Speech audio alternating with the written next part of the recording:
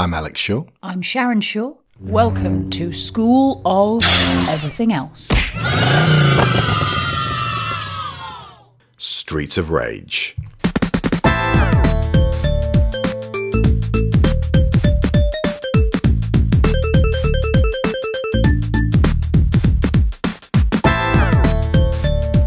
This is going to be a multi-part exploration of the scrolling brawler genre through the lens of the Sega series that has, to date, hit some of the highest heights and most definitely has become our shared favourite. In amongst these four, we've got two lead contenders for best brawler ever. We've got one that never gets enough love because it's fantastic, but it's overshadowed by other ones.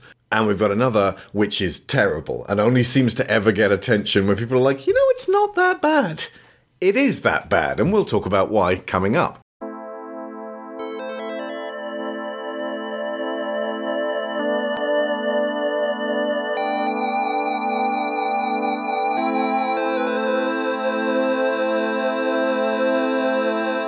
So, the brawler's a niche game type now in the 2020s, kept alive by folks who were teenagers in the 90s.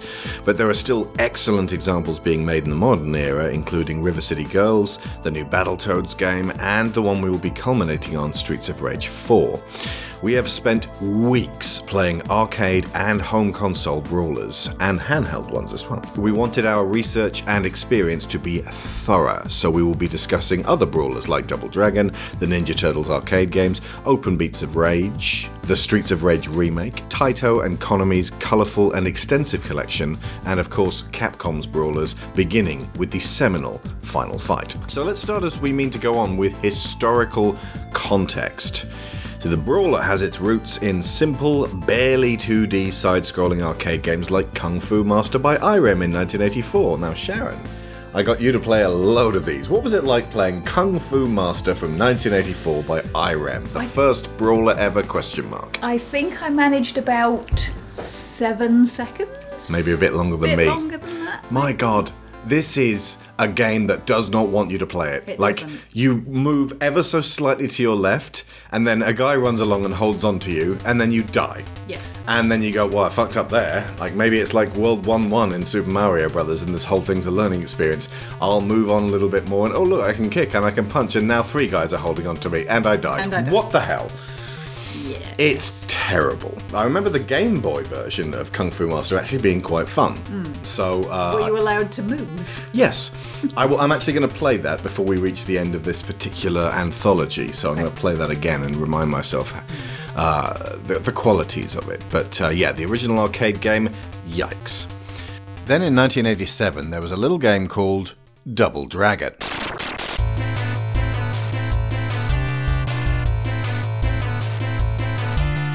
Now, Double Dragon means a hell of a lot to 80s kids, and if you're like me, and it passed you by, then you'll feel the absence of many of the key evolutionary steps that we're going to be talking about if you played it. So, to me, the Double Dragon games feel kind of flat, but to some folks, the Double Dragon games will be their Streets of Rage and hold very special places in their hearts, and I urge you to do a podcast on that.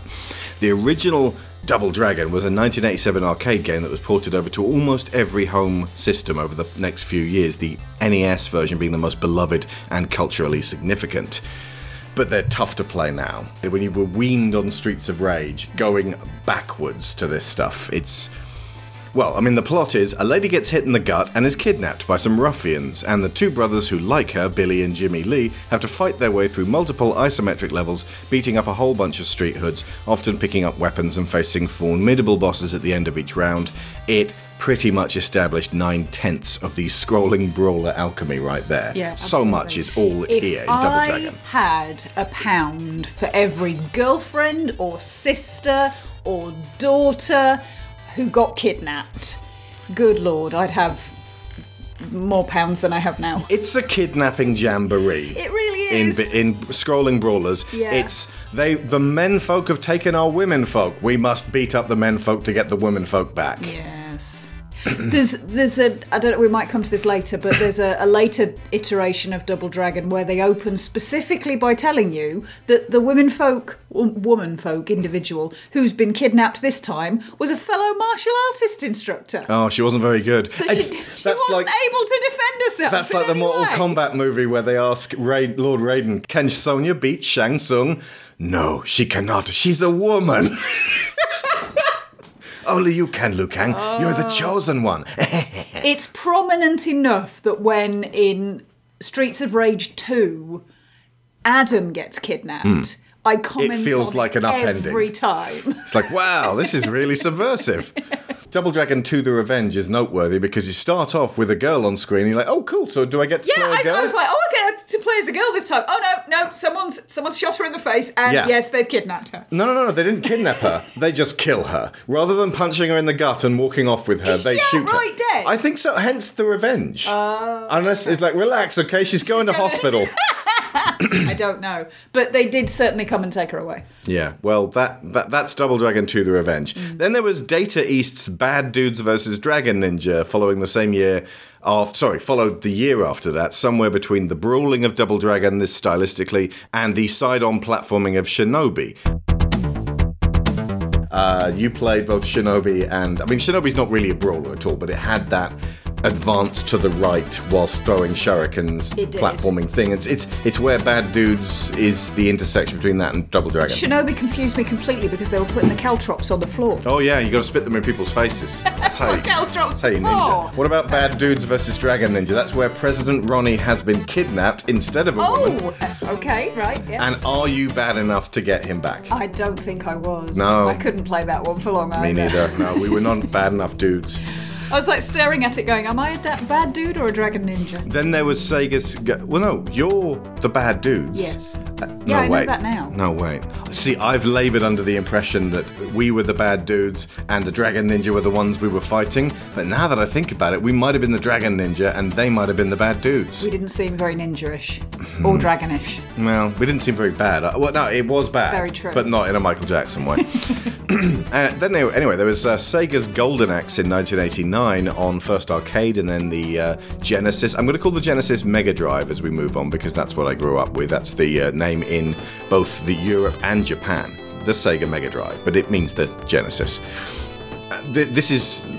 Golden Axe added magic to the mix. Powerful attacks that could be activated with the A button in an emergency. Powerful asterisk. Yeah, you were like, they're still alive! I stood up with magic until I had 4 bottles of magic, and then I threw it at the giants, and the giants were still very much alive. But this translated into calling for explosive backup 2 years later with the first Streets of Rage. A cop pulls up several screens behind you and fires napalm onto the street, which kills whatever dudes you're up against or seriously hurts them. Yeah, it's very useful in a pinch. It was also quite dynamic to watch relative to, say, Bad Dudes vs. Dragon Ninja. 89 was a major year, by the way. Perhaps the most important creative figure in the Streets of Rage series, Yuzo Koshiro, was given scoring duties on Revenge of Shinobi for the Mega Drive. In 1990, he founded Ancient, a family-owned company with his mum and his sister. And Ancient were subsequently subcontracted out to Sega for multiple projects, including the Master System version of Sonic the Hedgehog, which, by the way, I think was my first boxed game I ever got. I got the Master System 2 with Alex Kidd and Miracle World on board, and the first boxed game, Sonic the Hedgehog on the Master System. So that soundtrack, which was by Yuzo Koshiro, was the first video game I really vibed to. And Ancient also made the Game Gear versions of Shinobi 1 and Shinobi 2. It cannot really be underestimated how important the music was to games back then. Yeah. I mean, so much of it all sounds kind of similar nowadays. You have to really distinguish yourself as a game to have amazing music. Absolutely, but if you But then again, I suppose that's the same for stuff in those days. But it was still a key component. But specifically, if you talk to me about the games that I played on the Master System and or the Mega Drive around that era, if you tell me a game title, I will hear the music before I visualise the game.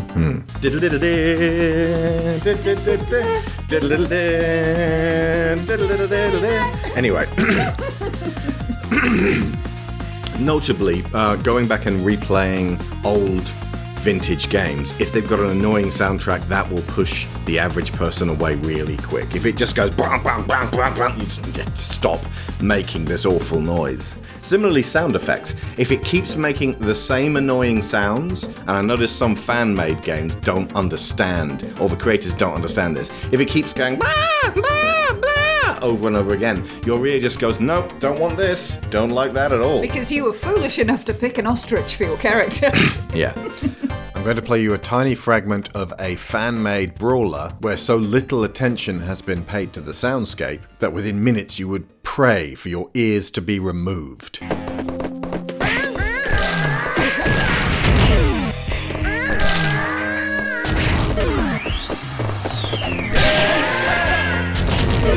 And let's compare that with, I don't know, just pick a name out of a hat. Streets of Rage 4.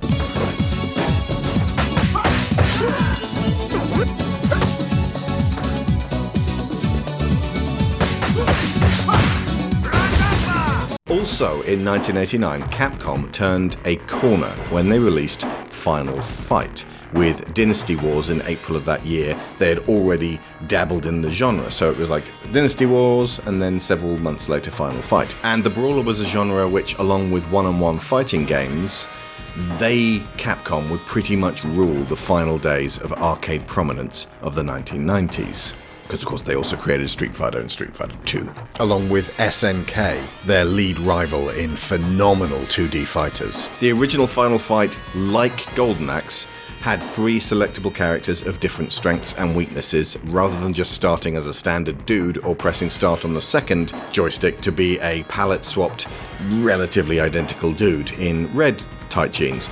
However, Final Fight had Mayor Mike Hagar, a beefy dude with an impressive Henry Cavill mustache, whose daughter this time, Jessica, is kidnapped by a street gang called Mad Gear.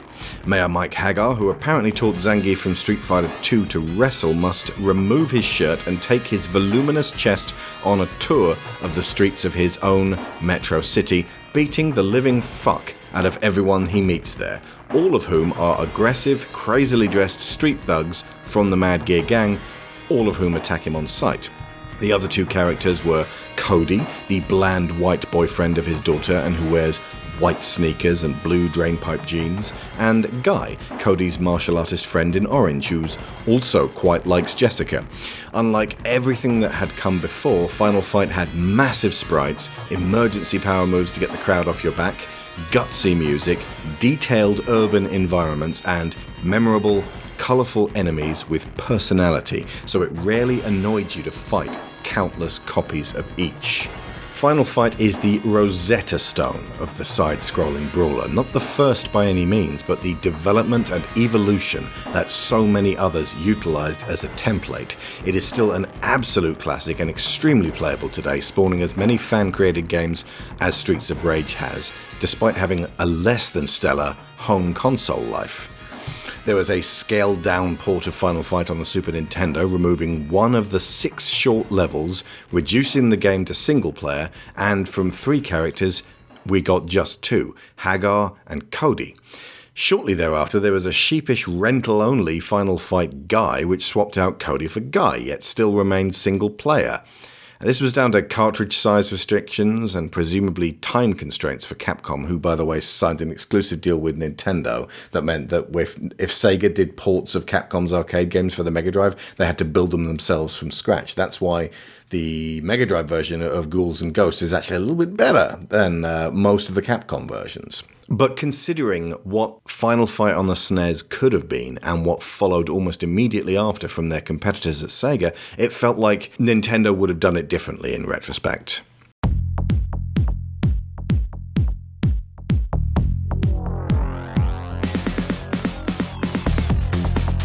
Streets of Rage 1 feels special when set alongside its contemporaries. It often gets left aside because its sequel is even better, but let's just stop and appreciate the strengths of this first game and ask ourselves what it did differently. Well, for starters, you play as cops, but it's not as straightforward as cops versus criminals. nowadays you'd be like, ugh, you're playing the police. But it becomes swiftly apparent over the Streets of Rage series that they, rather than it being, there's a few bad apples on the police force, these are the only 3 good apples on a very corrupt police force who are in the pocket of the dastardly gang leader, Mr. X, who is a respectable businessman, much like the leader of the Mad Gear gang. I feel like Axel they took Cody from Final Fight, made him a little bit more edgy, and gave him a bandana.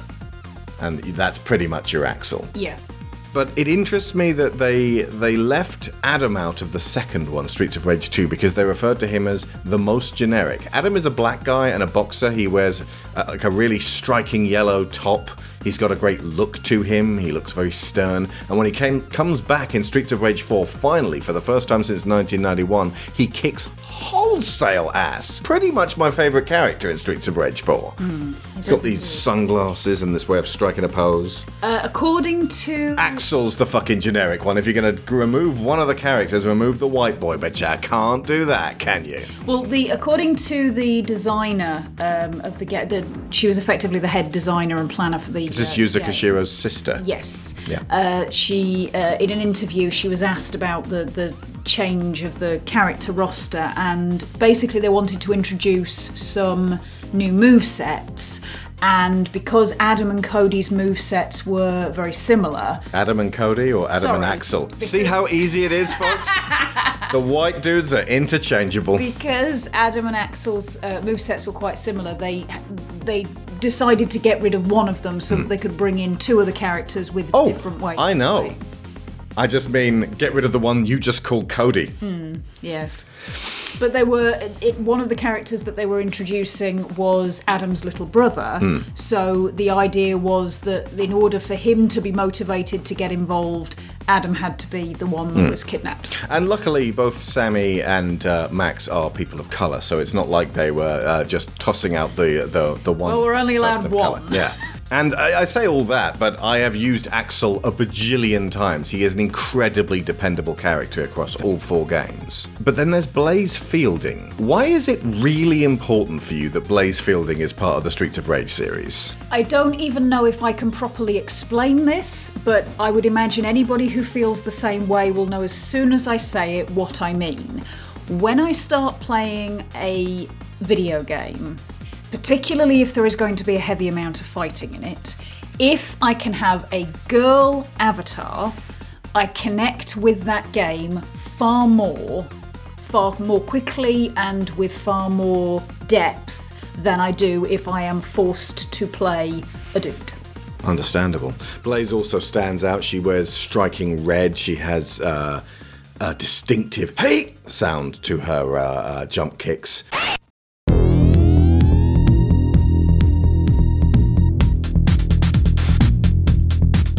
But we have to talk about the music, because, I mean, we've watched a lot of retrospectives on Streets of Rage, and they always get to this at the same time, and they always attach the same amount of importance to it, and it feels sucky to just repeat what everyone else has said, but you can't not say the music is absolutely key.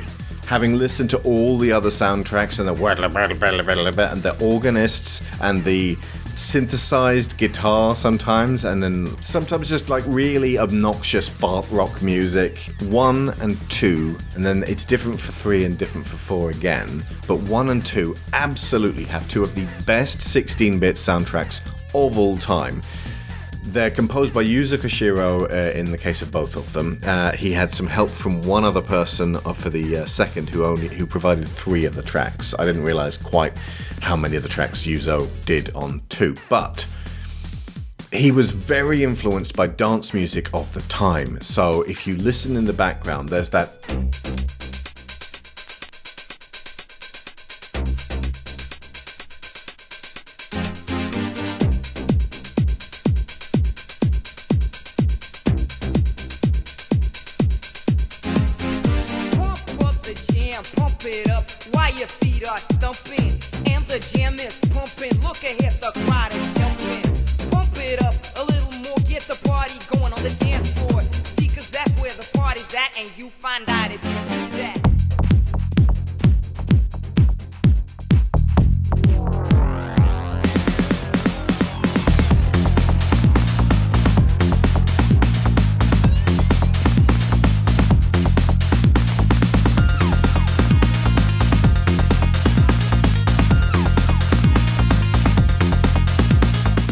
boom, pump up the jam, pump it up. Now your feet are pumping.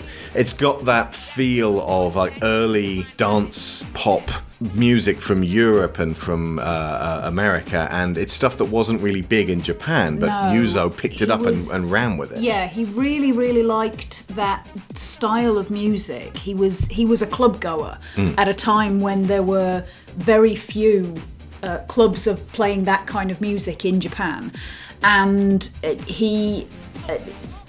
the way he put it in an interview was that he really appreciated what he refers to as ground beats. By contrast, the music that was very popular in Japan at the time had very strong melodies, and music had to have a really catchy melody for people to get into it, but you couldn't really recreate that on the technology that was available at the time. So if you tried to do very melodic music on these early consoles, it would come off as thin and reedy, clinky and reedy, and it was difficult to scratchy, get it exactly, and it was difficult to get it to be consistent with what was going on in the background.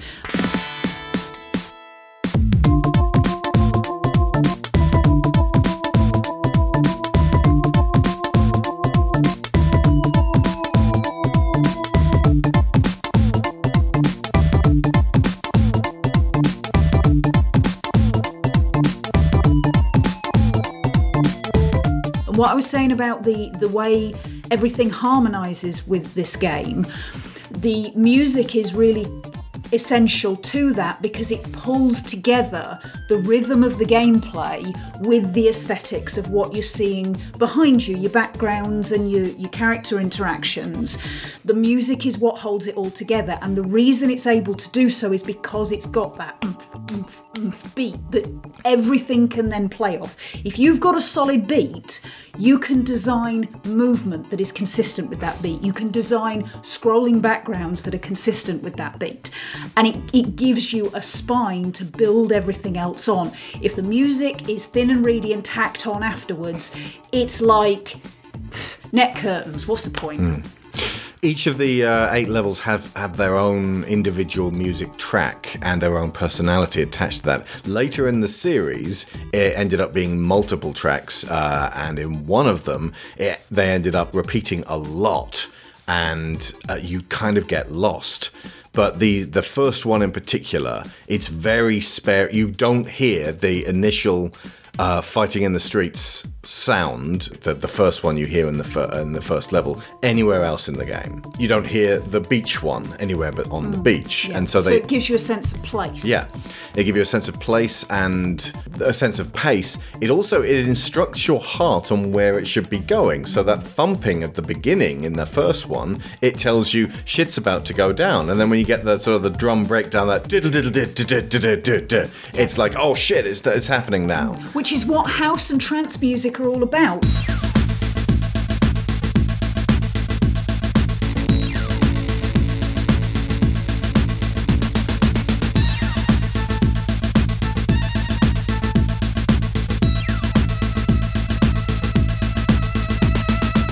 The BPMs are intended to excite you and then keep you at that pitch so that you'll drink lots all night. Piece from Wikipedia here.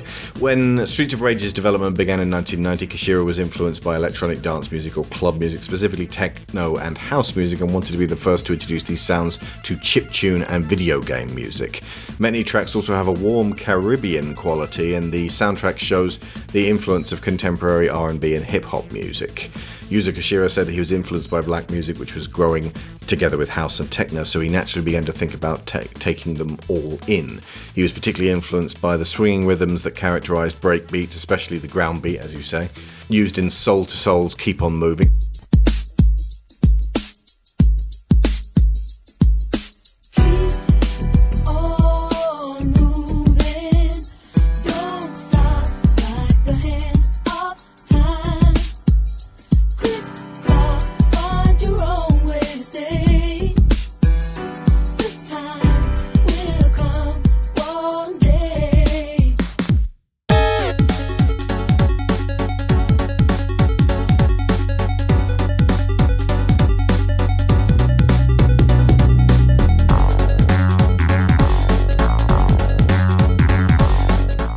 Soul to Soul's Keep On Moving and 1988's Enigma's Sadness Part 1 in 1989, which inspired the Streets of Rage title track.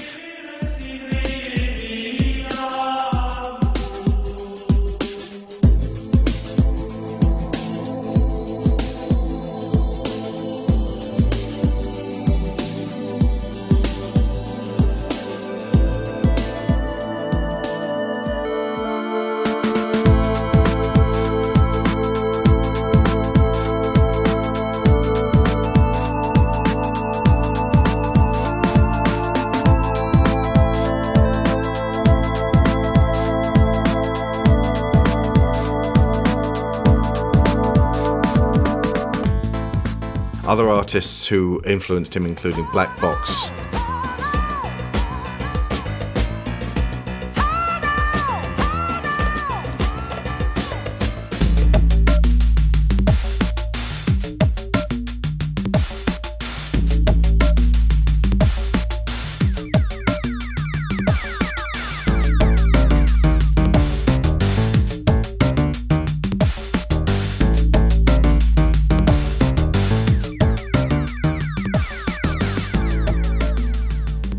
Maxi Priest and Karen Wheeler around the time of composing. Back to life, back to reality, back to life, back to reality, back to life, back to reality, back to the here and now, yeah. She was a Jezebel, this Brixton queen, living a life like a backstreet dream, telling my lies when the truth was clear. I think she knew what I wanted to hear. And he wanted people to recognise those influences. It wasn't a case of taking that stuff and trying to pass it off as his own. He wanted people to listen to it and go, oh, that really reminds me of Enigma. A little bit later, I feel like he would be influenced by Ace of Base. You can definitely hear something that sounds a bit Ace of Base. There's an All That She Wants in the later there. one. Yeah. Oh, Yuzo Koshiro was mentored by Joe Hisaishi, the composer of many Ghibli films, including Spirited Away, Princess Mononoke, Kiki's Delivery Service. Particularly with 2, Sega, there was like a top-down instruction from Sega that for the version for the Western market particularly, you couldn't have anybody. It was like the instructions were like, definitely nobody doing drugs, definitely nobody drinking alcohol, definitely nobody smoking, and you can't put any ecchi in it, which was a term for any pervert or sexual stuff. And I'm sat there thinking, no perverts. What did they have in there that somebody felt the need to explicitly say, don't put any of this in, but the chicks in the stockings and suspenders with the whips, they're fine. Does that not count? They all have whips. I relish the fact that in Streets of Rage 4, you've got these biker chicks, these kind of tubby girls with crash helmets on, who are all kind of identical. Take the helmets off and smack you with the crash helmet. But they zoom across the screen. They're wearing pants. It's so rare we get to see women wearing pants in these games. I know. But it's neat, and that's one of the things that 4 does very well. In fact, there are a variety of women in 4, and it seems like the French team who made it are really like paying attention to diversifying the Streets of Rage series. And various different body types. Yeah. Oh yeah. I think the most confusing of all the brawlers that we played with regards to women was a game called Growl that most people have forgotten. This is a game where ostensibly it's like Indiana Jones to the point where you play a guy who dresses like Indiana Jones, like with their ripped off sleeves like he is in Temple of Doom, but with the brown fedora. There's a palette swapped other guy for player 3 that's just that with a blue hat, and there's another guy with a bandana. You are effectively bioconservationists. You're on vacation in Africa or something, and then a bomb goes off in your bar and you start attacking all of these men who are attacking you, and then a bomb goes off and a bunch of dudes start attacking you with rocket launchers, and you thwack them back. And the game's narrative tells you these are all poachers. And it carries on for a while through level 1. You're like, wow, there's a lot of poachers. In fact, everyone in this entire town is a poacher, and they're all trying to get me. And there are a lot of women in knee-length and mini-skirts, business skirts and things. And it's like, are these ladies poachers? And then after a while, you're surrounded by 7 women in Midori green dress suits, 6 women in fuchsia pink dress suits, all of them with high heels on, all of them who look like they've just put down their big chunky 90s laptop to come outside from all of their e-poaching that they were doing to beat up Indiana Jones en masse. I'm like, how many women in pencil skirts pissed you off, game director? Because good God, man. Just find a Let's Play of Growl. It won't take long before you're like, whoa, what is it with all these women? I mean, obviously even poachers need somebody to handle the spreadsheets. Yeah, but still. somebody, not 70 identical women all in the same dress suit.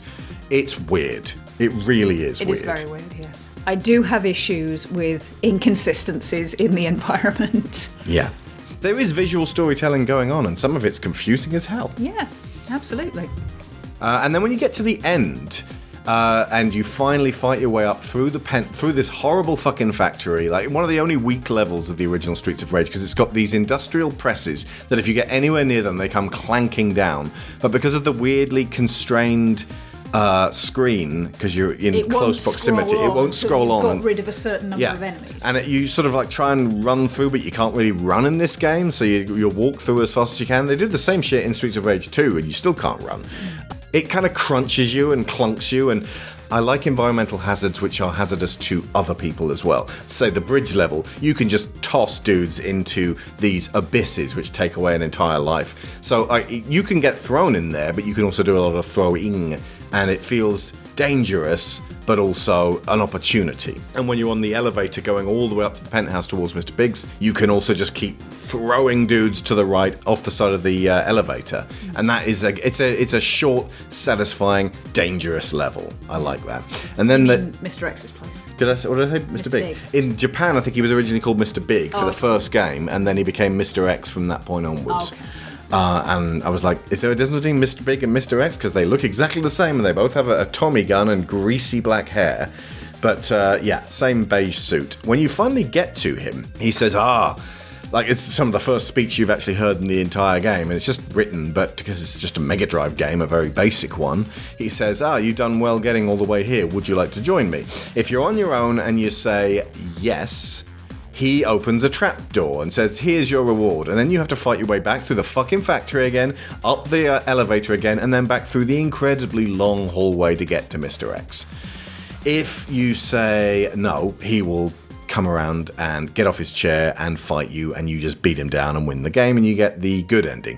If you get all the way back up again after saying yes, you do want to join him, you get the bad ending, wherein you become a gang lord. You are the monster. You are the villain. And it plays a really sad track, which is something the director really liked. There's multiple endings for Streets of Rage 1, 3, the Streets of Rage remake, because they were taking their cues from him, but also in Revenge of Shinobi. If you're playing two-player and you both say you want to join him, he'll drop you down back to the horrible factory level you got to trudge back through. If you both say, no, we won't join you, you just have to defeat him, and then you get the good ending. But if one of you says, yes, I would like to join you, and the other one says no, you have to fight each other. If the one who says no wins, then you then defeat Mr. X and get the good ending.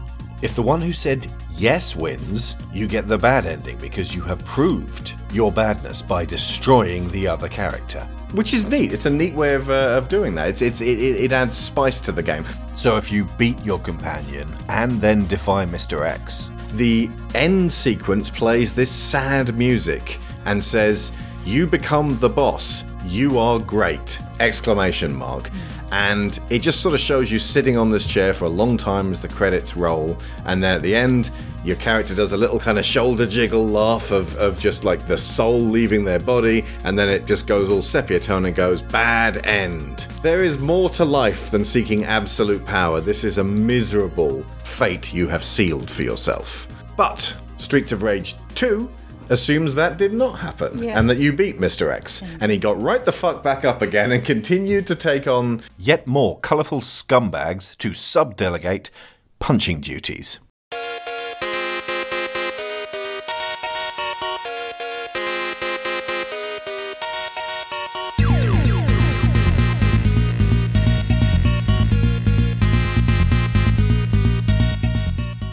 One of the absolutely key creative and commercial influences released between the production end of Streets of Rage 1 and Streets of Rage 2 was Capcom's Street Fighter 2. Now, this series deserves its own show, and if this one is popular, we may well do one fairly soon. But if you were a kid in the early 90s into video games, there was no underestimating the pervasive importance of Street Fighter 2 and later its number one competitor Mortal Kombat. There were so many one-on-one fighting games, so very many just weak sauce, shovelware, imitations, and a couple of good ones, but mostly it was dreck, churned out to present an alternative to the market leader.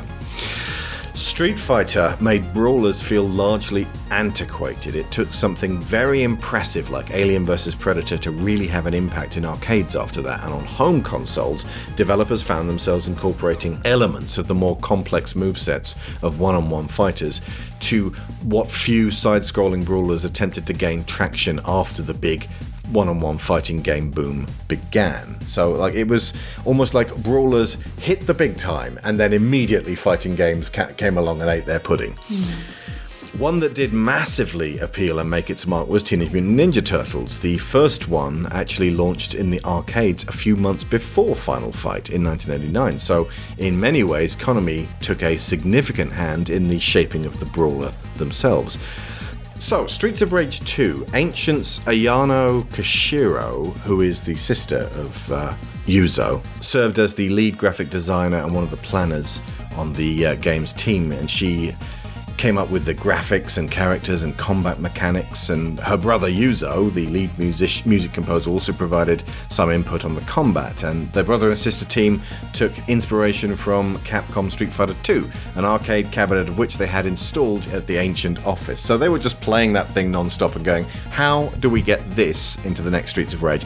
That might be why 2 is so great. They had this incredibly high bar to meet, and they actually decided to meet it as opposed to, well, we can never beat this, which is how I feel Final Fight 2 and 3 were. Like, we can't be as good as the original arcade Final Fight because this hardware is diminished. We can't be as good as Streets of Rage, so I guess we'll just sort of churn these out.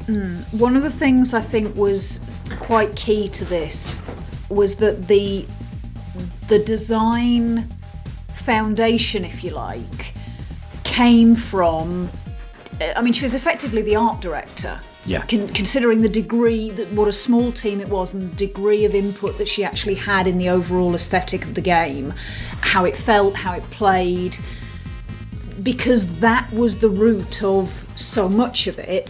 That she was coming up with move combo. I mean, she wasn't a programmer. She was coming up with move combos that looked good, that fit with the overall aesthetic of the game, and that it being a game that comes from the mind of someone who is looking at it artistically, I think is a big element of why Streets of Rage 2 is so good. And if you look at the way they went about making Streets of Rage 4, which we'll talk about later, they come from a similar approach. They're looking at it from the art perspective. How does it look? How does it feel? And then everything comes from that. Yeah. Honestly, this one, the more I studied it, felt like a remake of the original Streets of Rage, and that wasn't a bad thing. Effectively, what they did was take the existing formula and many of the existing elements and revisited them. So you just down to the levels, you've got the start in the late night shop-lit parade, there's the bridge again, there's the ship again, there's the beach again, although they're in a different order, there's the factory again, there's the elevator again, there's Mr. X's office again, you get the barbarian again, those portly fellows who used to breathe fire and now don't and just slap you around. I prefer that. I hate the fire breathing. You get Shiva, who is like a version of one of the ninjas who wear black in the office hallway at the end, only he's self-possessed and on his own and definitely Mr. X's right-hand man and became his own beloved sub-series character in his own right. One of my favourites, especially from 4 as well. The Dominatrixes are all back, and across the whole of Streets of Rage 2, you've got kind of the feel of Streets of Rage 1, but bigger, and there's more motion to it. So rather than just standing stock still, the characters now bounce up and down with these little fluid animations like Street Fighter. Yeah, and that little touch of extra movement isn't just confined to the characters. You've got things like windows that shimmer, and ocean that moves, and reflections that follow what you're doing, and neon that glows, and it gives it this sort of, it really builds on that neon noir feel and gives it this personality so that the background of the game itself becomes its own character. Yeah, I noticed there was an abstraction in Revenge of Shinobi. At one point you've got the city in the background, and it's got lots of little dots, and they're yellow, and a bunch of little darker dots, but they're against a slightly paler sky because it's lit with neon. It's very simple pixel art. What it's showing you is giant skyscrapers, but you're not actually seeing skyscrapers. They're using the negative space and showing you the windows shining in the darkness, and there's a couple of little red dots at the top to be those little pylons that tell airplanes you're a bit too close to the buildings if you can see these red dots too close to you. What they were showing us wasn't buildings, and yet our minds were telling us buildings. It's like when you look at this, so the one picture of the two people together and it's a candlestick in the middle, and I love artistic work like that where they're kind of representing something through shapes in a way that allows you to sort of move through and feel like you're in a very deep world. I love that. I love the fact that this kind of design has been taken by modern indie developers and they've really gone with it. You get some amazing painted backgrounds now, and the amount of effort that goes into some of today's games that feel retro but have modern day sensibilities. I want to applaud the modern day creators for taking the basic ass versions of what was being done before and really running with them. There's a less is more kind of stylization about some games that, like you say, they do feel like they have a sort of a retro aesthetic to them. And honestly, I do think part of it is that they are a counter approach to your graphics have got to be more realistic, fill it with detail until as the big consoles push and push for more realism. It's just you are overwhelmed with detail in brown. Yeah.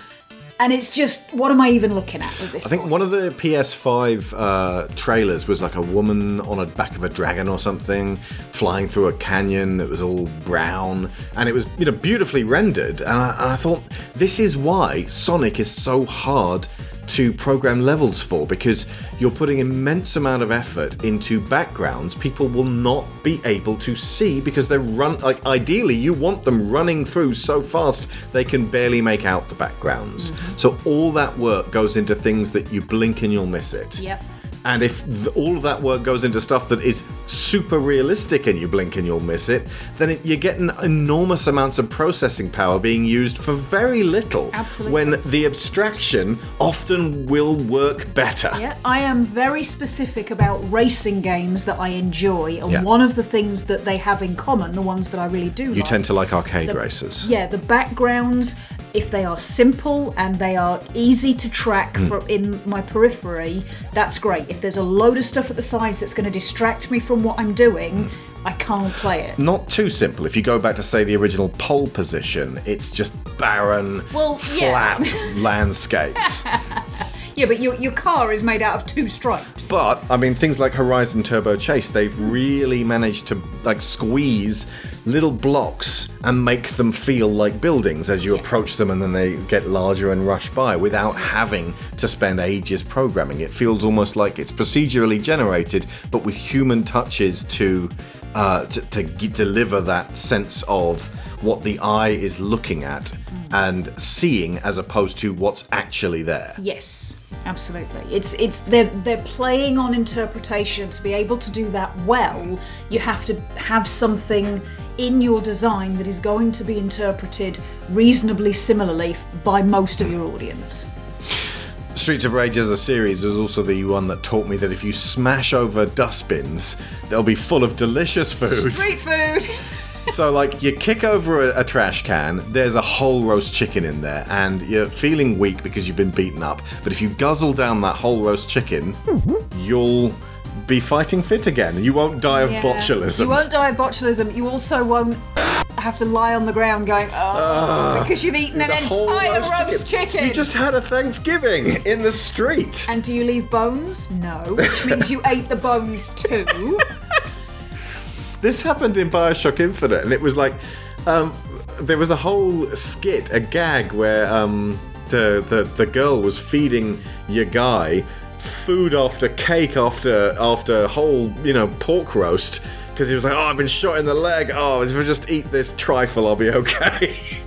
So I don't know how it happened, but video games convinced us that bandages will fix, like, being shot with a shotgun in the face. I do wonder, actually. Munching on a slice of cold floor pizza will just refresh you enough to be able to beat down that human nightmare of a body horror who looks like a rhinoceros but thinks like a thug. Yeah, but only if you're a turtle. I do wonder if part of it comes from the fact that, I don't know if you went to hospital much when you were younger, but they have this thing that they won't let you leave until you've eaten something. Right. And it kind of programs you with this belief that the food is going to make you feel better, but no, all they want to do is make sure that you can actually keep it down. They may have encouraged vandalism, actually, because if you smash a phone booth, there's a shiny red apple in there. No phone booths in Streets of Rage 2, but there's plenty in 1. And the average kid would be like, what's that? Unless they're a fan of Doctor Who. Well, yes. And now it'd be like, phone booths? Why? Yeah. The colour palette of Streets of Rage 2, I realised after playing Streets of Rage 3, I began to really value the amount of blue on screen in Streets of Rage 2. It's got a kind of a greenish but not sickly tinge to the street the first time around when you walk through. It's tealish. But then when you're near the sea or near the amusement park, there's this gorgeous kind of electric blue in various different shades, sort of passing into sort of darkness to illustrate, again, the impression of a theme park in the background, which always reminded me of the closed theme park at the end of the Dungeons and Dragons ride. I mean, the amount of weird and crazy places you go in Streets of Rage 2. I heard people say of Streets of Rage 3, it's got far more varied places. Oh, I'm sorry, did you in Streets of Rage 3 go into a fucking alien ghost house with a giant moving head called Oh He'll Eat Us that goes whenever you hit him? It's so strange at times. Like you'll find yourself on an enemy pirate ship and just moving out of the original street and through into the bar, you've got this cool kind of jazz type place, and you move through and you've got all these tables you have to clear out of your way, and then as you reach the bartender's like, fucking not having this, and then walks out back in a kind of meet me outside way, and you have to deal with the whip-wielding Electra first, but then you meet Barbon in this back alley, and it's raining in this kind of like, oh shit, now you're cornered, it's a dead end, and it starts playing Attack of the Barbarian, that Never Return Alive is the name of that track, but it's got that kind of thumping, like, oh shit, and he's got 5 friends with him, and it really kind of sets up boss battles from that point onwards to be something that you look forward to, as opposed to go, it's going to eat my lives. They took the cue for that from Contra, apparently, the having very different looking levels with an element of storytelling incorporated in the design of the backgrounds and the environment. When you go to the baseball grounds and you get to the middle, and the middle of the baseball ground starts to descend, and you end up in a fighting ring deep underground after fighting on this descending elevator, beating up that Ultimate Warrior. And then when you're on the ship and you're fighting this guy in a stripy shirt with a bald head who looks like he's and a giant handlebar moustache who looks like he's been lifting huge triangular weights all day. Steak and eggs and eggs and steak. That's what I found in the phone booth. You gotta eat that steak right now, it'll bring you back to life. Back to life. It never outstays its welcome. I think the factory section is maybe a little bit of the weakest of the levels. And the bouncing robots are annoying as villains, because much like Abadid, they have this kind of get off me defense mechanism whereby if you try and grab them, they'll electrocute you. But it's the bouncing all over the screen that sucks. Again, you still can't run, and that's a good thing because it keeps the pace going slow. But having to chase these bouncing robots that'll also fire lasers at you and hit you with a claw, it gets annoying. And there was a lot more of that in Streets of Rage 3. But by and large, the game itself, you've got 2 new characters to get to know, and most people probably wouldn't have. They would have dabbled with them, but never really gotten into them. Especially Sammy, or Skate, who feels quite vulnerable, and seems to be like an annoying kid with his cap on backwards. The reason that Skate looks the way he does is because the developers tore pictures out of magazines and stuck them to the wall. So Skate is like the conglomeration of all of this teen fashion stuff, all in one go. But Max is a fucking blast to play as. He may be slow, but he's got this like reliability about him that like he can sort of grab people and slam them down, or knee drop them, or slide at them, or do the charging roll at them, or do the spinning fisty things with them. And his smacky, choppy punching, like, Max is great, and you only really get to play as him properly in Streets of Rage 2, though he is finally unlockable in the Mr. X DLC on Streets of Rage 4.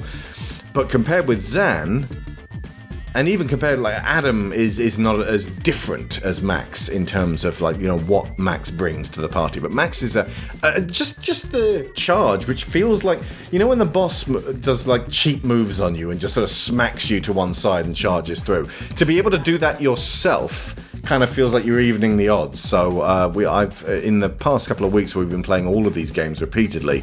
I've saved the day a couple of times with Max. You have indeed, and because I tend to be good with the simple moves, but I struggle with the combos that mean you have to remember a lot of different button presses. Yeah, and the music again for this one, just the first 2, the soundtracks for this, you can most definitely just pop them on and listen to them as like a CD, and they will, if you played them when you were younger, they will transport you. If you didn't play them, you'll be like, this is a banging track. Like, they really are that catchy. You'll have been listening to them the whole way through this episode as I took the opportunity to lay them down. And again, Yuzo Koshiro and Motohiro Kawashima, who did 3 of the tracks, just at the absolute top of their game here. And the fact that it was his sister who was on so much of the design, it really feels like this was a family-authored game. And again, the concentration, the focus, the high bar they had to hit, they took away the being able to get police backup, and instead most of your moves are kind of Street Fighter inspired.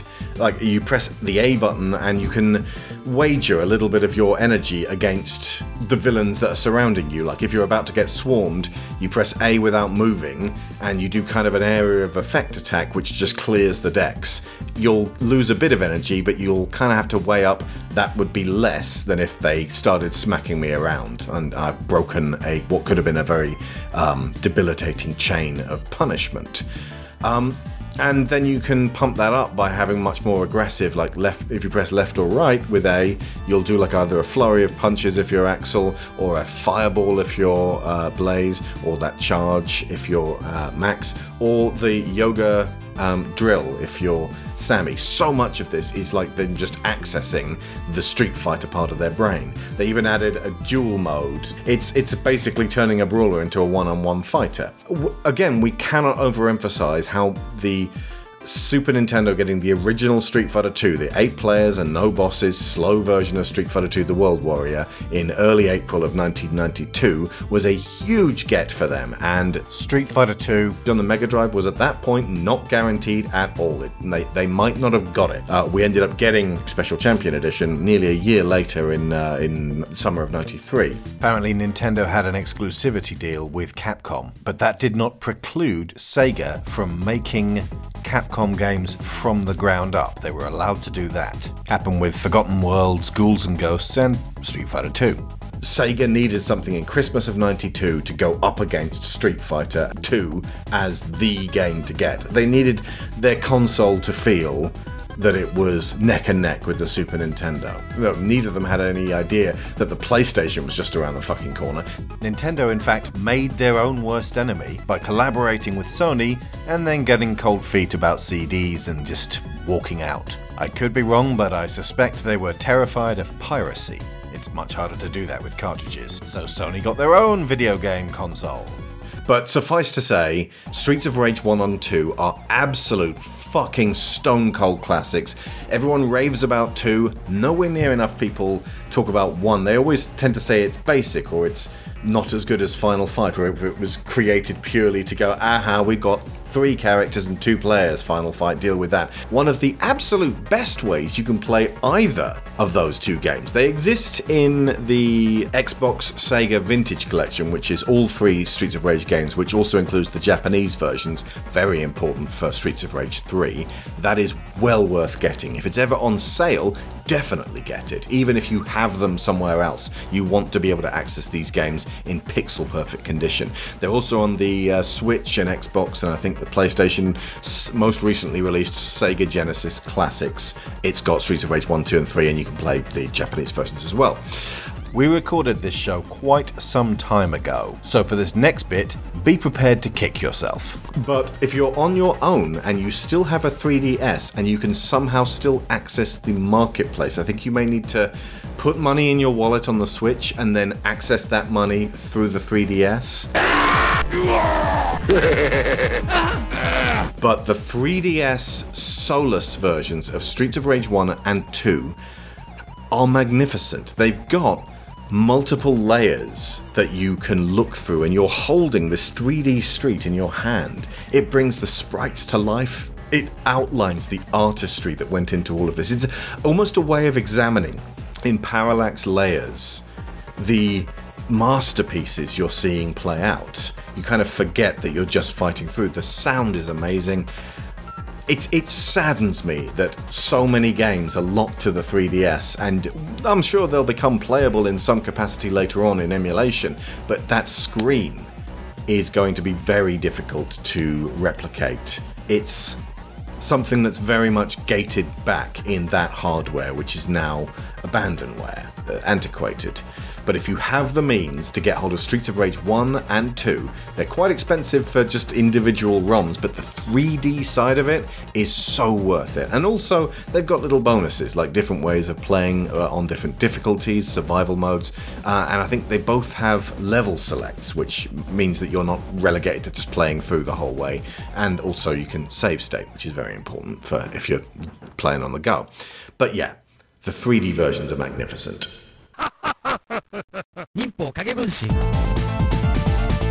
The soundtrack for Streets of Rage 2 is considered revolutionary and ahead of its time for its blend of swaggering house synths, dirty electro-funk and trancey electronic textures that would feel as comfortable in a nightclub as a video game.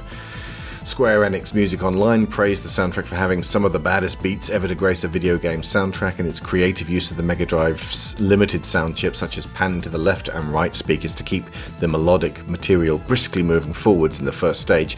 Go Straight, that's the name of the track. In the Bar, the second one, has been described as dreamy blues-influenced with a briskly walking bass line and a semi-improvisational feel that adds a jazz mystique. The boss theme, Never Return Alive, is described as an insane piece where the saw wave drills into your mind and serves as a nice syncopative measure to keep the edgy nature of the musical material intact throughout the piece's duration. The second stage, Spin on the Bridge, that's described as hip-hop on crack, has been praised for its absolutely wicked breakbeats. Dreamer, that's doom diddle diddle diddle doom diddle diddle diddle doom diddle diddle diddle doom diddle diddle diddle da da da da da Dreamer has been described as a dream-like track, oh no shit, with electronica, arpeggiations, ethereal tones and trance elements. Alien Power, that has been described as trip-hop with a bit of ethnic drum percussion, giving it a strange and a bit creepy feel. Slow Moon, that's the one on the ship, has been praised for its funk. Dun, dun, dun, dun, dun. Du-du-du.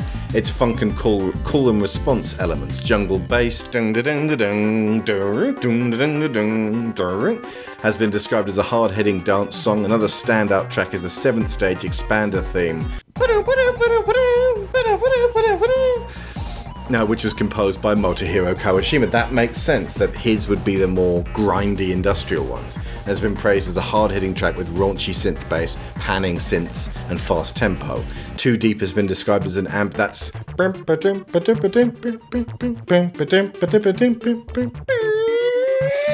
the Public Enemy bit. Homage to Rebel Without a Pause. Yes!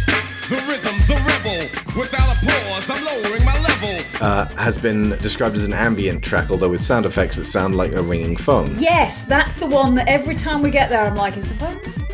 When originally we were in the game, Megatech gave the sound a score of 98% and said it was the best music you've ever heard on the Mega Drive. And again, we can't understate the sound effects as well, a lot of which were made by Yuzo Koshiro, sampling his own voice for all the yes! And I'm assuming maybe his sister for all the hey! She didn't get involved with the vocal work, but they did bring in quite a few of her friends. Right, apparently. that makes sense. There's some piercing screams throughout the series. And one final thing before we go, I noted this time, because we've been playing so much of it, that in Final Fight, you start off in a slum. It is literally, the first track is called Slum. And it's the daytime. In the first Streets of Rage, that's your second, because you start off on a fairly well-to-do shopping promenade where everything is effectively shut, but all the lights are on. There's shutters coming up and down, but everyone's off the streets. It's almost like a western. But the second one is Dilapidated Town. It feels like The Warriors, and Final Fight was definitely taking its cues from The Warriors at times. There's various characters that look like they could be in the Can You Dig It meeting with all of the various gangs, and Double Dragon also feels like that. Very specifically, you are walking through impoverished fucking areas, and you start out at the very bottom, beating up everyone who crawls out of the gutter and lurches up to you to hit you. It's a very right-wing version of a brawler. At the end of both the original Final Fight and pretty much all the Streets of Rage games, you end up in the penthouse. You end up in front of the Kingpin, the big boss, the extremely wealthy guy Who is pulling all of these strings. There is a strange push from right all the way to left across brawlers when they're doing it right. And Streets of Rage in particular, you can't trust the police. And I loved that in Streets of Rage 4, you start, the second level is fighting your way through a police station. That felt just right for 2020. I don't think these games are trying to make political statements. I don't think they're trying to educate their players. But then again, if you look at the bad ending of Streets of Rage 1, where you get to depose the rich guy and become the big gang leader, that's a terrible bad ending. They were morally laying down a line and saying, you have abjectly refused to protect people, and you are now their oppressor. This is not good. We're going to play sad music, dark music, just to illustrate to you what a fucking terrible choice you made. And I like that. I like the fact that you go from the very bottom to the very top. It feels like there should be a Batman film that starts like that and then ends like that. Technically, Daredevil does, because Matt starts in the filth of Hell's Kitchen and ends up beating up the Kingpin in his penthouse. Mm-hmm. The Kingpin who previously started in the slums of Hell's Kitchen and worked his way up to the penthouse. So he made the choice for the bad ending. Yeah. Nobody's innocent. Nobody.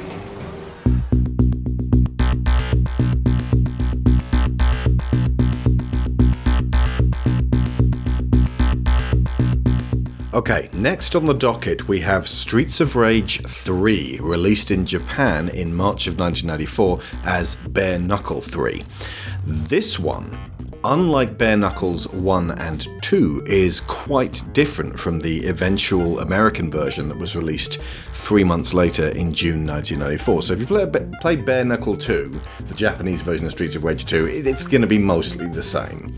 you might notice a couple of differences. And obviously, if you're playing Streets of Rage 1, Mr. X is going to ask you stuff in kanji, and however you answer, you're going to get dropped. Sadly though, Streets of Rage 3 was the version that got played by the few English-speaking gamers all those decades ago who were still supporting the Mega Drive in its twilight years. Now, that was not our experience. We started off playing Streets of Rage 3 first, very much on purpose, not Bare Knuckle 3, so that we could assess it end to end, because we wanted to talk about it truthfully and honestly from our perspective on here. We wanted to be surprised by it. I've played it a whole bunch of times in the past and given up, and I could never quite remember why. I found out why while we played. Because I'd never really been like, I've got to finish this one before. In the past I concluded, it's nowhere near as good as the other two. I'll definitely play it at some point. I can't really right now. We played it on normal mode, and we found several things about it almost immediately that rendered it vastly inferior of a game to the first two. Yes, even the basic-ass original Streets of Rage on its 4 meg cartridge. Most of the Streets of Rage 2 team had moved on, though Ancient were still involved. A lot of them were instead focusing on the story of Thor, or Beyond Oasis, depending on your region, which was a little-played Mega Drive Link to the Past copy style adventure game that released soon after and got a sequel on Saturn, I want to say Legend of Oasis, both of which had Yuzo Koshiro scores. I'm going to play these things because I love me some Zelda.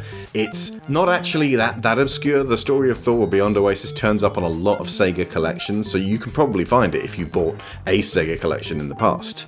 But maybe try it out, because it was made by the same people that made Streets of Rage 2. But if you told me not a single person who made Bare Knuckle or Bare Knuckle 2 was on this team, I would believe you. It feels like different people.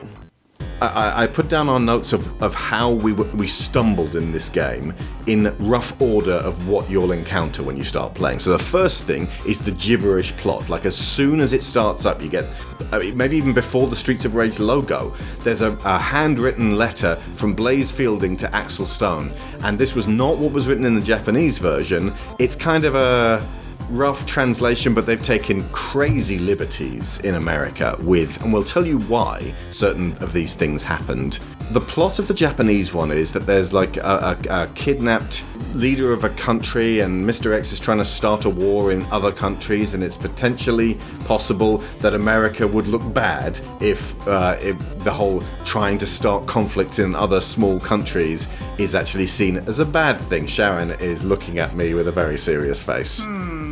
Somewhat prophetic, you might say. But instead, it's like they've replaced the mayor with a robot. Right. And Blaze just writes this all just straight out, and I'm like, what? This is the first issue that I have with this as well. And it's not so much that the plot is gibberish compared to the Japanese original to Bare Knuckle 3. To Bare Knuckle 3. So it's not, your plot is bollocks, please remove it from my screen. No, it is, though. The plot of the game is basically the same. The problem is... the actions of where they go in the game, their explanations are different. Exactly. It's how it is conveyed to the gamer. This letter from Blaze in Bare Knuckle 3 is a brief summation of where we are right now, what we know right now, and what we have to do next. And that's a good way to open a game. In Streets of Rage 3, they front load an explanation of why it's going on. They start out with an by exposition telling dump. you they're replacing world leaders with robot robots. duplicates. That's supposed to be a reveal halfway through the game. And it kind of doesn't fit and gel with the tone of the game, because that's the sort of thing that would happen in Austin Powers, and yet the game is actually weirdly serious. It's not even as campy as the first two. I don't mind that happens. It just seemed ridiculous to me that you would open with that. It's clumsy and heavy and stupid. The next thing you encounter is you press start and you get the character select screen. For a start, they change the...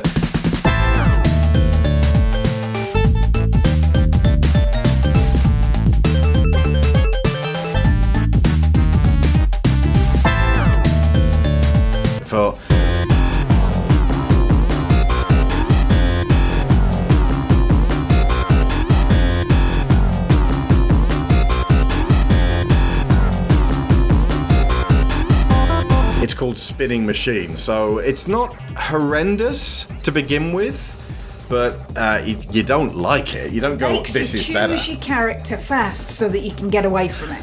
You know how in certain restaurants they'll play music that's just annoying enough that you'll want to leave so you won't be sat there all day, but not so annoying that as soon as you walk in the door you'll turn around and leave immediately? It's a fine balance. Yeah, it really is. If they play you Save Tonight by Eagle Eye Cherry 3 times in half an hour, you know you're going to leave. I'm convinced that Pizza Hut's ambient music tapes had only a certain amount of songs on, so once you'd heard it twice, you knew it was time to leave. Yeah. Is your cheese getting cold? But yeah, the Max, who I said before, was just this secret weapon of Streets of Rage 2, the guy who could take punishment and deal it and was slow, but if you took it methodically, you could really be a powerhouse, has been replaced with this weird, mad, creepy old man named Zan, who is half robot and has like robot roller skates and a weird, cruel face and hits you with his long, scary Reaver arms from the Wolverine comics and electrocutes you and is cited very often with a young boy, and it felt wrong. Like, he's next to Skate all the time. And it just felt like, get away from him, Skate. He's gonna reach around you with those big spider arms. He's horrible. I don't like Zan. I'm sure there are people out there who do like Zan, but he doesn't throw like the regular characters do. He's got a whole bunch of new and different maneuvers. He can't pick up weapons, he turns them into balls of energy. He's a weird, strange character, which is fine. I like the fact that they were being experimental. It's just that in combination with everything else in this game, he's just a character I want to avoid. Then there is the rest of the music, and this is very hard for me to say because it's about the work of a creator that I admire who is key to this series. It's also nothing new for me to say I don't like the music of Streets of Rage 3. Yuzo Koshiro will be used to hearing that by now. In various interviews in the past, he said that it was an attempt to harness the mechanical nature of the game and to pull the sound away from humanity. It was experimental. He didn't want it to have heart or brains, just this cold, mechanical grinding. And a bunch of commentators have said that this being the case, if he did this on purpose, it must be good. If it was experimental, it must be good. And if he doesn't look back and shake his head and go, yeah, I fucking took a bath on that, then it must be good. Which means that the soundtrack is in fact a masterpiece, ? It is, of course, okay to like this soundtrack or even to love it, but if you wanted to get someone else into John Coltrane or Louis Armstrong, you probably wouldn't lead with a 2-hour free-form jazz odyssey, especially not one where they grab pots and pans and are deliberately trying to sound like giant angry robots abusing one another. On the bass, Derek Smalls. He wrote this.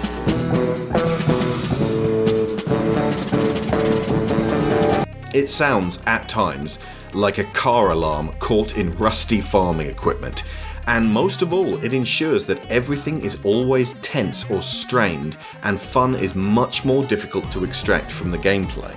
So the first two, they've got your heart pumping and it's dangerous, but it's got these like bump, bump, bump beats going on so that you're kind of grooving with it. Yeah. This, it's like, don't you dare groove. Yeah, one of the major plus points of the first two games is the ability to get into a flow, and the music is absolutely key to that. There is a rhythm to the beats that allows you to vibe with the level and get into your own routine. You can't do that with the kind of music that 3 is throwing at you. Yeah. There are also just a couple more repeated tracks than the previous games, but enough to stand out. It serves to divorce them from a sense of place. Each level in Streets of Rage 1 had its own distinct theme that was only used there. So that's 8 level themes.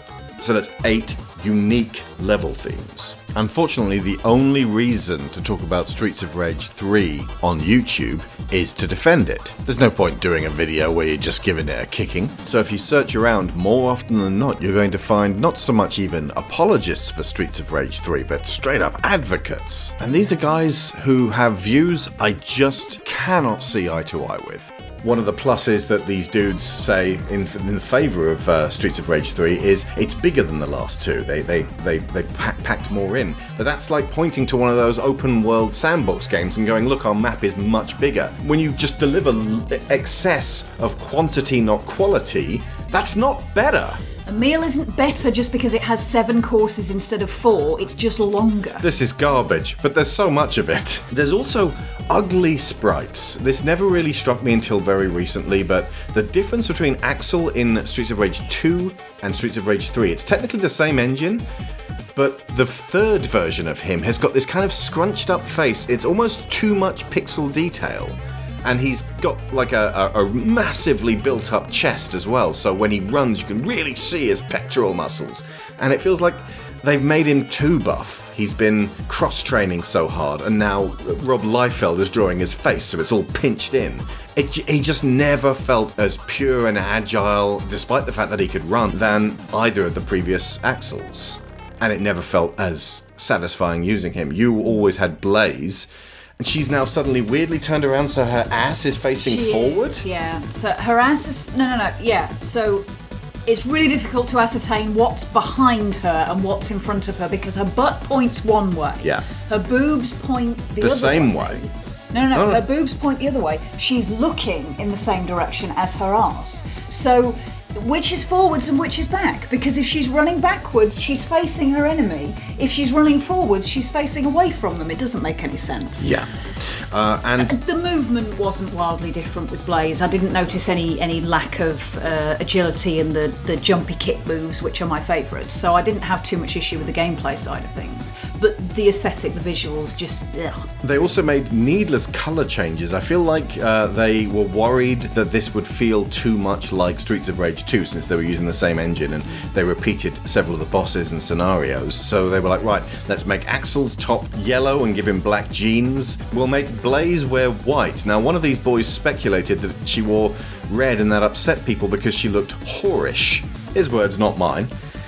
So they changed her to virginal white or silver instead. I mean, whatever you want, okay. Dude. I really like her red outfit, but if that's what you want, that's what you want. But I think it may have been more to do with the fact that they flooded the backgrounds with red. Yeah. And she would have got hopelessly lost. That's sort of a fine point, because the next thing I've got down here is the aesthetic. Obnoxious solid reds and snot greens. Mm-hmm. It's not so much the colours as the combinations of colours. Enemies who dress in this sickly purple and snot green with red hair. And it's like, oh, too much all at once. Mm-hmm. And there's loads of them. Yep. And they're all in front of red brick. So it's just this unpleasant mix of colours bashing against your face through most of the game. Mm-hmm. It very rarely allows you to just sort of relax your eyes and go, okay, this looks okay. This looks all right. It's even pleasant. You can literally compare Mr. X's office at the end of 2 to the middle end of 3. The third version of Mr. X's office looks like a gaudy Trump monstrosity, whereas the second, with sun setting in the background, has less gold, less of that hateful red, and just generally feels a bit more like you could spend time up there. Yeah. There's also a sudden violent difficulty spike. Well, like I said, we played on normal. It took us a long time. I'll talk more about that in a bit. The American localization deliberately upped the difficulty. They changed what was previously hard mode in Japan, made it even harder, and added extra enemies. And each of these enemies have many more bars than they otherwise would have. So they now are as powerful as bosses. And it's like, oh, they're special. No, they're just regular hoods who annoyingly swarm you, and you can smack them away all day long. They'll just keep coming back, and there's loads of them. It's just exhausting. And here's the thing, that fucks the pace of the game. If you're spending ages on one screen dispatching the same gaggle of the same dude who's just got this energy bar surfeit, just way too many of them, you can't move forwards. So the game felt really sluggish and hard.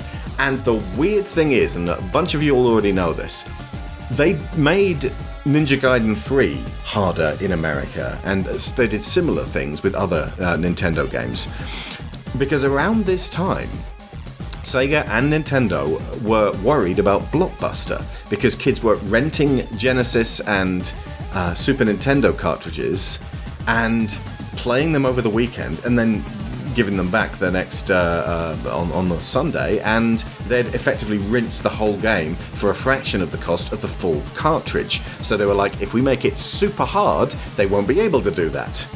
Unfortunately, they made it so hard in an already unpleasant environment that most kids playing this game would not actually want to complete it in a weekend. They wouldn't want to play it at all. They'd go, ugh, I'll come back to this later, and then just never come back to it. Which, when the game costs 60 quid, is not funny. Yeah. So it actually would make quite a good rental, because you're like, oh, it can't be that bad. Everyone keeps saying it's bad, and you rent it and go, oh my god, it is that bad. Luckily I didn't spend 60 quid on it. So if anything, they encouraged kids to rent it. Did your Blockbuster do the thing where you could rent the system as well? I think they did that with certain very, like the Nintendo 64 or maybe the Virtual Boy. I don't recall it specifically. I definitely remember our local, it may not have been Blockbuster, it may have been just a local mom and pop video rental store, but they did, like, for a deposit you could rent the entire games console and a cartridge of your choice. Also, a lot of the enemies now start hanging out at the sides, the invisible areas behind the borders of the TV. They're there. And you realise that they're there because you're not moving forwards and you're not being prompted with an arrow to move forward. You're like, okay, come on out. And eventually you have to go and stand on the other side of the screen to coax them out of hiding. We did this again and again and again. Like, they're just sort of off, awkwardly, beyond reach. But they also added characters that can shoot, all these agents with guns. So you're on the other side of the screen, you're like, right, okay, you've now entered from the far left, I better run at you. They pull out a gun and shoot you with an unavoidable bullet. And it's like, okay, so the run mechanic that they've added to the game, that is useful, but I find myself using it at times when it's actually not going to help me. So you have to kind of jink up and down by kind of doing the double up or double down to roll to sort of stay out of the way of their gun and sort of run towards them like an agent would, ironically. The end result is that the game is frustrating to force your way through, and you are made to wait when you've already been waiting on each screen for far too long. It's like, can the others come out of hiding, please? There's also, because they upped the number of enemies, so when you normally fight 10 enemies in one place, there are now 22 enemies in this same place. So many of them are women. And the American version, a lot of the dudes who talk about Streets of Rage 3 complain about the censorship. Because the worst thing you can take away from the gamer is, say, panty shots of Blaze Fielding jumping up and there was a frame where you could see her pants. They really wanted that reinstated. Or, in this case, ladies in dominatrix gear. I actually understand why mothers might look at it and go, this is just a bit too much. I'm not on their side, and I certainly am not pro-censorship, but there's worse things than just what they did here was colour in the upper thighs so that she didn't look like she was wearing a basque or a leotard. But the problem is, it's clumsily done, and often in really horrible contrasting colours, so the sprite looks actively worse. There would have been ways to make her look better. But the women in particular, with these extremely long energy bars, you end up smacking them down and they drop to their knees and stay there, and then get back up again after screaming, and occasionally they'll like get back up and kick you. But I found myself we were beating down so many women who were just refusing to go out, and it's almost like, yeah, you show resilience. And then it just eventually became, I felt bad for being there and to keep punching them in the face. So, weirdly, the combination of censorship of their costumes and extending their energy bars worked against this version of the game. Maybe the most engaging, colourful of levels is the disco. It's just that it also throws strobe lights at you and annoying music. So you're like, oh. I hated that level. I hated that level so much. The strobe lights that you get and the flashing spots that move around. Which has music that sounds like this.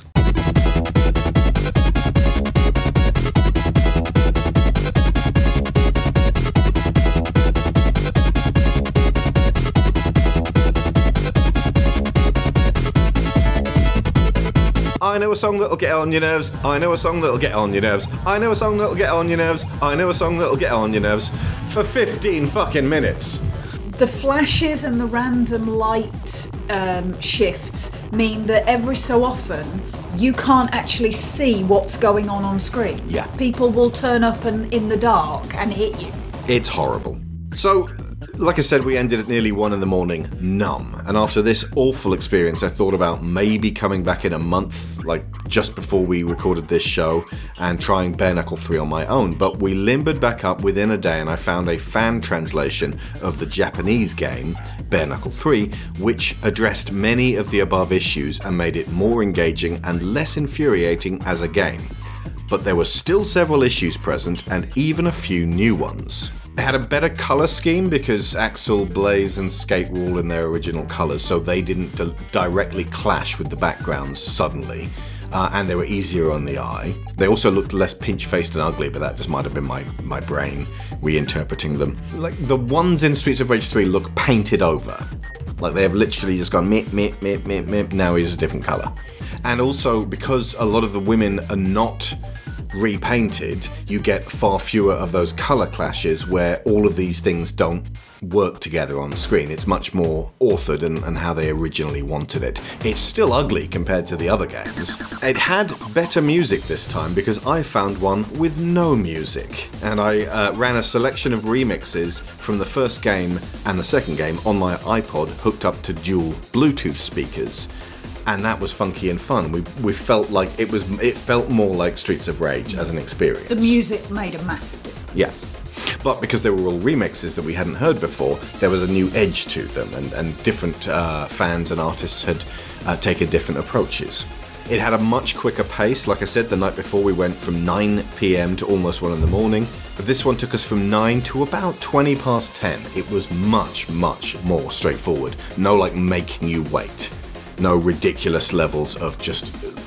The stamina of the enemies was at a manageable rate. Also, you can just play on easy with no fear of your game being cut short. If you play the Japanese version, you just play on easy all the way through to the end, and you're likely to be able to make better choices and decisions if you're actually prepared for the branching pathways up ahead having access to the internet gives you.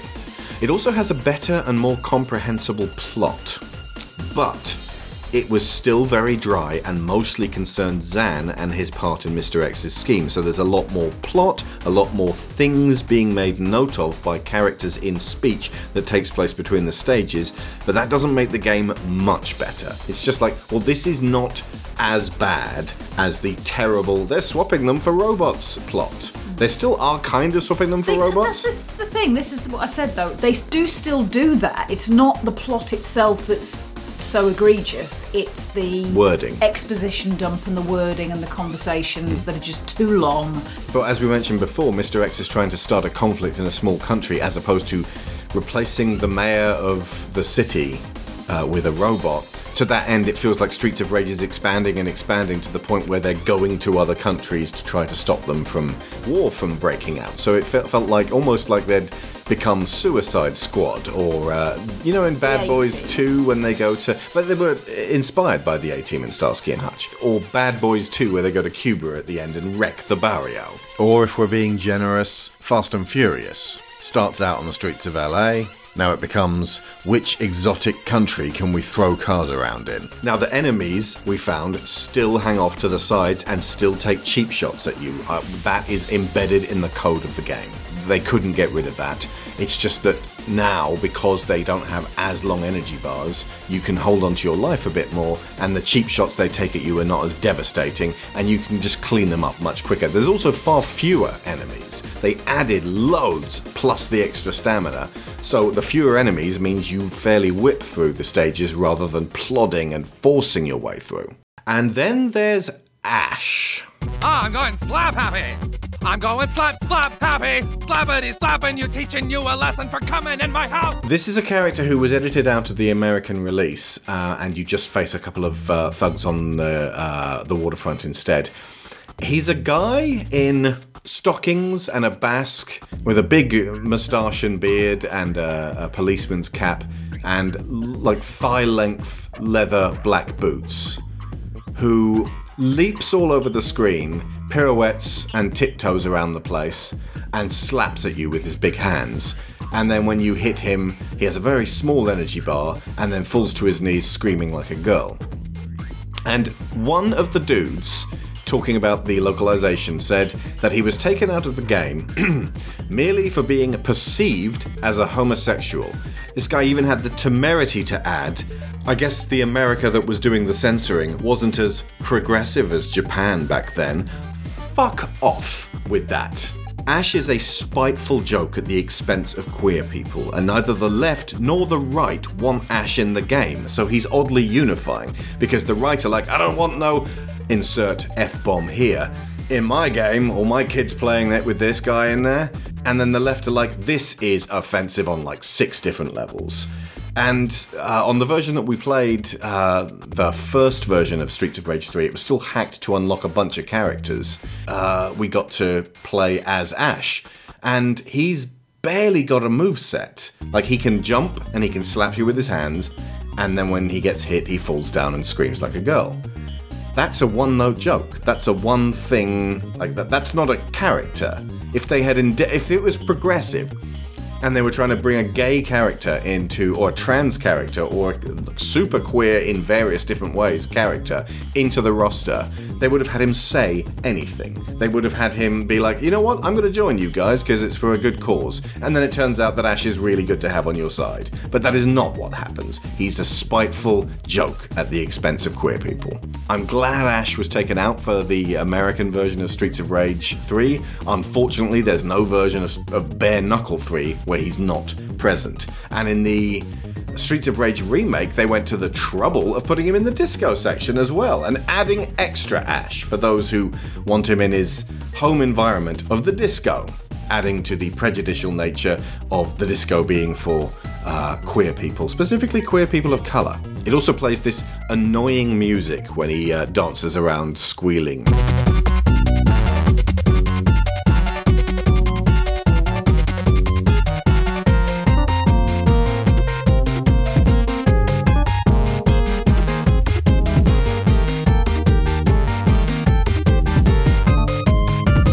But here are some good things about Streets of Rage 3 and Bare Knuckle 3. Rue is good. Rue, or Vixie in Japan, is a boxing kangaroo who you have to fight, and he's got this cruel clown master who keeps whipping him.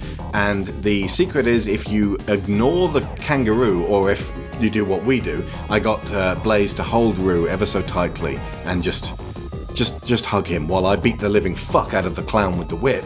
And then when the clown's gone, Rue bounces off, and you can then choose Rue later on. If you die and have to continue, you get a different character in your selection. And Rue has personality and plenty of excellent moves, and has an actual presence in the game, and is clearly intended to be there, unlike Ash. Indeed, he has a character beat. So back in those days, kangaroos would be better characterized than queer men. Okay, see also Tank Girl. See what you did there. There's also Shiva, who was an awesome sub-boss in the second game, who seemed like an evolution of the black-clad ninjas in the corridor at the end of the first game, who now, once you beat him, if you hold down B all the way through to the end of the stage, again, like with Rue, you get to select him in your roster. And Shiva very specifically went on to be a fixture in Streets of Rage 4, eventually became one of my favourite characters. But yeah, my overall conclusion on Streets of Rage 3 is this is a duo. It's like Terminator 3. You do not need to see Terminator 3: Rise of the Machines to have experienced it. And I suppose that would make the fourth one not Genesis, but Dark Fate. Bare Knuckle 3 is not a great game. Streets of Rage 3 is an actively horrible game. Now let's move on to greener pastures, shall we?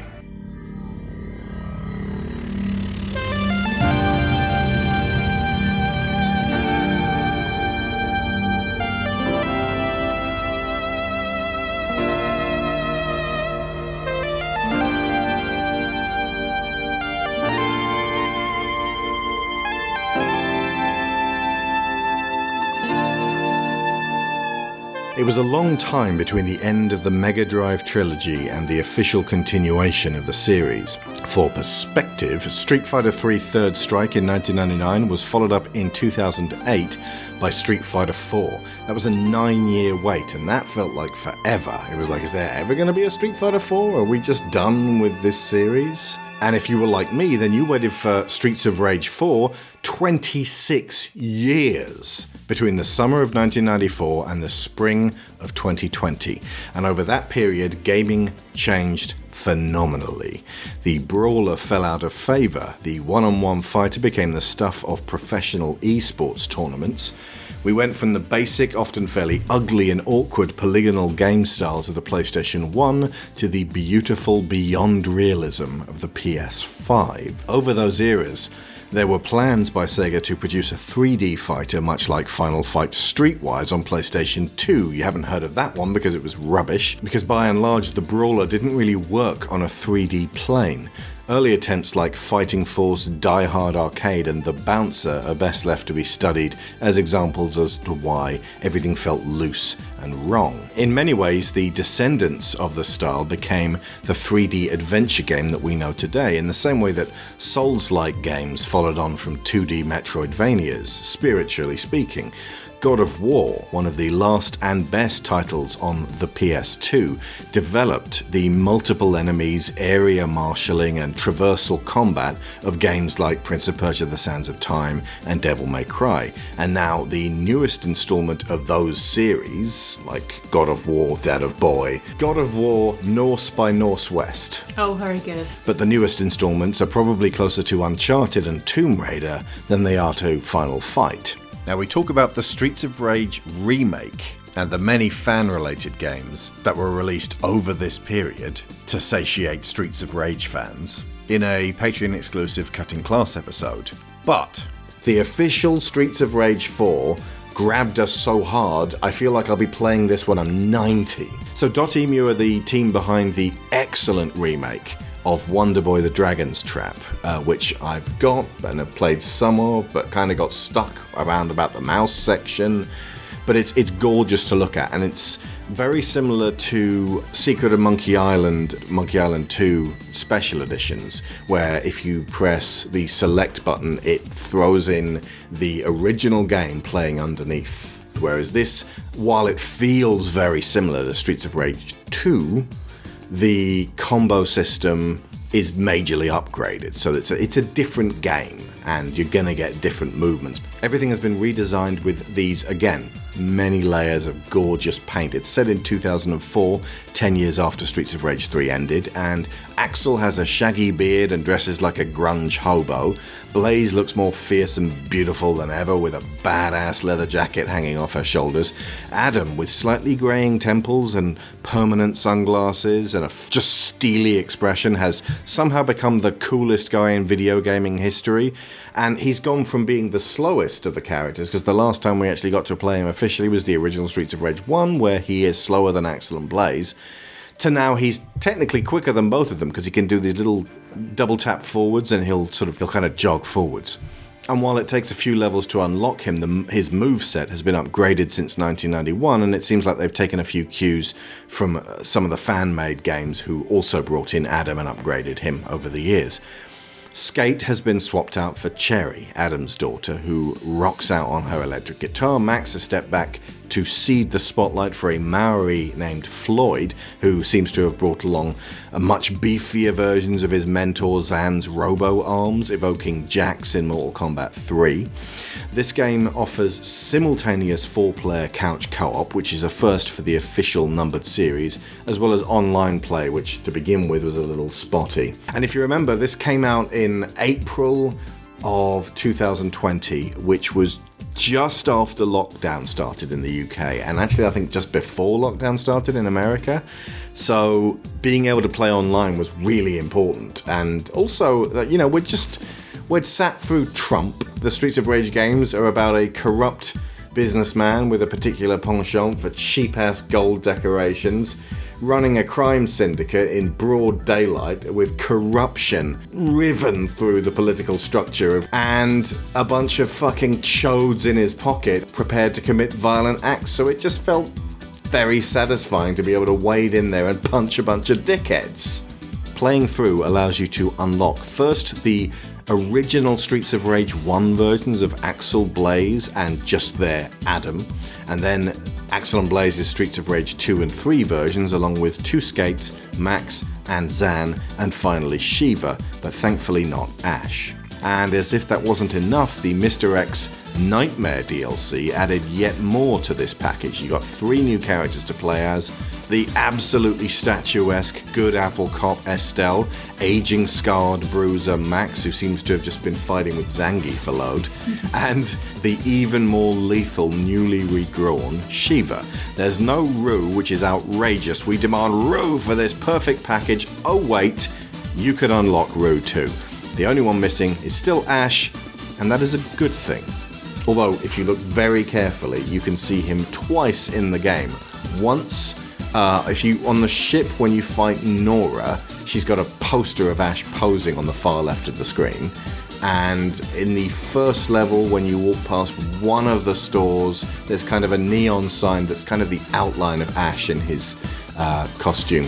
I like the fact that they didn't shove the character in and either try to legitimize him by dressing him differently or try to pull it off with, come on, we're progressing now, this was a joke. They never tried to get away with it. It's just a little nod, and that will do. Thank you very much. There's a boss rush mode now and a battle mode from 2 and 3.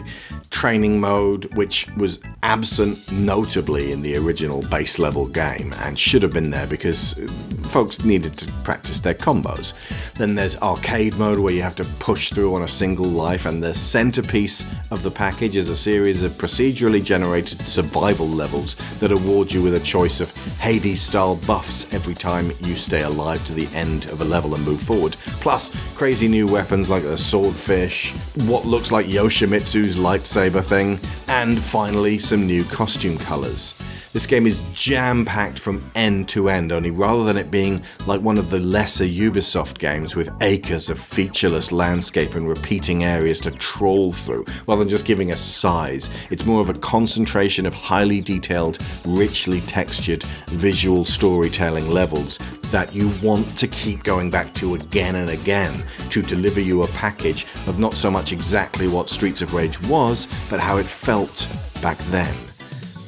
It feels like the Yakuza games. It used that sensibility. The Yakuza games are like Grand Theft Auto, but much, much more concentrated and focused. And rather than having, like, we've got 1 million nautical miles for you to explore, it's like just a small section of Tokyo, but everything you look at is densely packed with stuff. And with this suite of options and bonuses, it makes it feel like a really deluxe package, especially once you get the DLC added on. It really feels like the series has received the royal treatment with this one. And even though the only thing missing from this is more Streets of Rage, because I got to the end, I was like, I'd really, really like to play through all the original levels, but with these movesets and things, and that's when I got into Streets of Rage Remake and started exploring what else had been done, and now I've kind of had my fill of those old levels and I want more from .emu. And I cannot wait for their Teenage Mutant Ninja Turtles game. This was me at their offices this morning. Where are the turtles? Where are the turtles? Come on, guys, get out of here. Where are the turtles? Where are they? Side note, the Turtles eventually arrived and they were excellent. But if 4 was the last in the series, it still serves as a delicious celebration of everything great about the best brawlers that ever brawled, and I will stick a pin in this and call this one the best brawler ever, and I will tell you for why. We played dozens of brawlers in the research and the run-up to this, and every time we encountered a problem, we were like, you know what doesn't do this? Streets of Rage 4. And it became kind of a running gag, but it was true every time. They had dotted every I, crossed every T, closed every loop, and taken the annoyance out of so much of it. Even annoying things from Streets of Rage 2, which was until this point the reigning champion. It's pretty close. For its day, Streets of Rage 2 managed to somehow best all the other stiff competition. There's so much detail layered in there that they couldn't really do in the 16-bit days.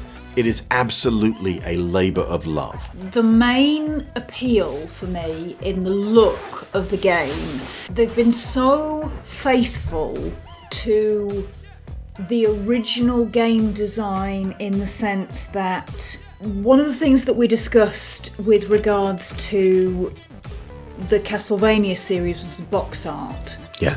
And how important that was for imbuing the feel of something that ultimately they were only able to convey with a handful of pixels. Yeah.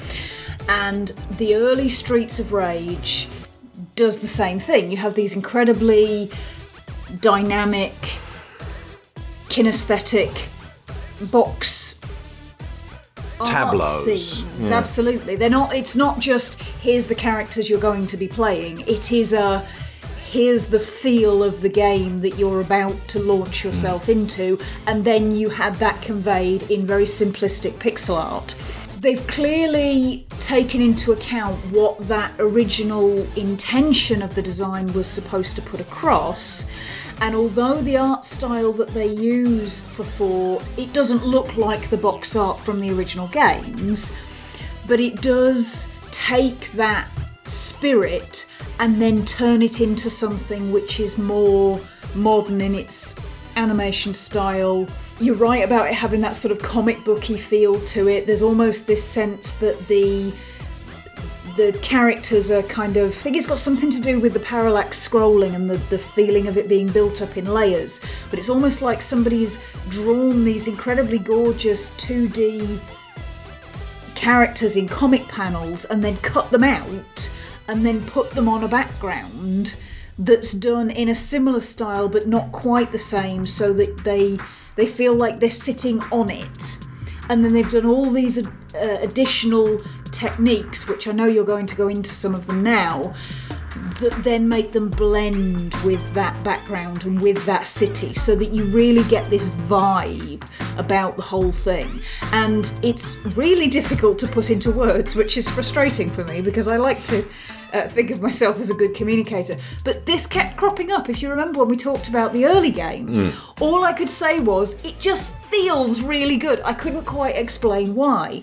And I kept coming back to this idea that it's more than the sum of its parts. It's not a case of there's this thing that they do and it's really good, because it's done incredibly well and it just gets across a certain look or a certain feel or a certain sound or anything like that.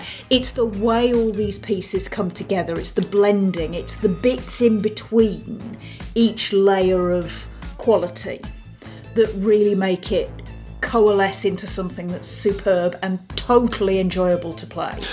In terms of visual storytelling, the areas you go through, if you pay attention, end up feeling like aged versions of the places you've already been through in the past. You walk past the pine pot from the very original Streets of Rage, so you're on the same street in that first level. It's just dilapidated. It's it's gone from being like, well, this street, like, it's full of thugs, but they aren't influencing it that bad. It's not that run down yet. Now it is kind of run down. There's still no one on the street, although you do see silhouettes in the window of people drinking in bars, including some of the enemies that you're later on going to fight. But it does feel like a more populated place. And which again goes back to what I said about the first two games, that there's this real feeling that there is a city going on behind you while you're having this storyline. But this takes that to an extra dimension, because it's the city you used to go through, and seem like it's, to a degree, it's a bit post-Lapsian, if that makes sense, in terms of that pre-Lapsian would be looking back on Streets of Rage 1 and saying, this city used to be a peaceful, happy place, and it's like, that's literally in the original scroll and the crawl, and then because of Mr. X and his shit family, this whole... like, they've been up against it for ages, and it feels like, and again, there's minimal story, but it feels like these, and this was good, because Streets of Rage 3 is full of, we have to go over here because Mr. X is doing this. What is this? Is this about you, Zan, and the robots? Yes, it was about this, but I am sorry that I didn't realize it would be doing this. And there's so much waffle that being able to just get through quicker is better, but it does feel like there's stuff going on, and they're so expressive in terms of characters. I actually felt automatically kind of sorry for the villains of this game. Mr. Y and Ms. Y are the daughter and son of Mr. X, and they have kind of inherited his criminal empire and grown up without a daddy because, we fucking killed him twice. And then killed his brain, which was in a jar. So they've got white hair and madness like Sephiroth, and I just sort of felt like, you kids never had a chance. You never even had an Alfred. And now we must beat the crap out of you. Yeah. They don't give you a boss rush that's interminable at the end with no pickups or anything in between. The base level normal game is tough. I noted that a lot of people got to Chinatown originally when we were playing it and then kind of got stuck because you got to run a gauntlet up a pagoda of not exactly bosses, but those kickboxing guys. And that karate guy is a pain in the ass. Bruce Lee style, isn't it? You got to climb the tower and take out all the enemies. Yeah, Game of Death style. And when you get to the end, you got to fight Shiva, who's one of the toughest, most wily trickster bosses with a full-on moveset because they knew they were going to turn him into a playable character. And it's just too much. You run out of continues. Maybe if you got 4 players, you'll be able to get through that on normal easily. We then defaulted to easy and just went the whole way through the game. And one of the best aspects, and it's so simple, is just have a list of levels at the beginning with a neat little interface that allow you to jump in and out of any level whenever you want and play wherever it is. GoldenEye 64 did that, and we played it again and again and again and again and again and again.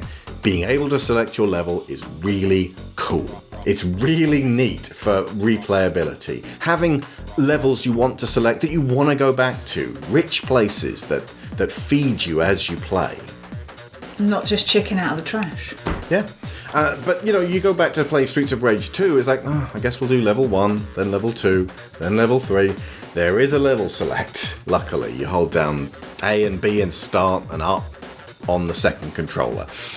But it's basic, and it's just like, if you start Streets of Rage 2 and having finished it, it goes, which level do you want to start on? And then like a little map.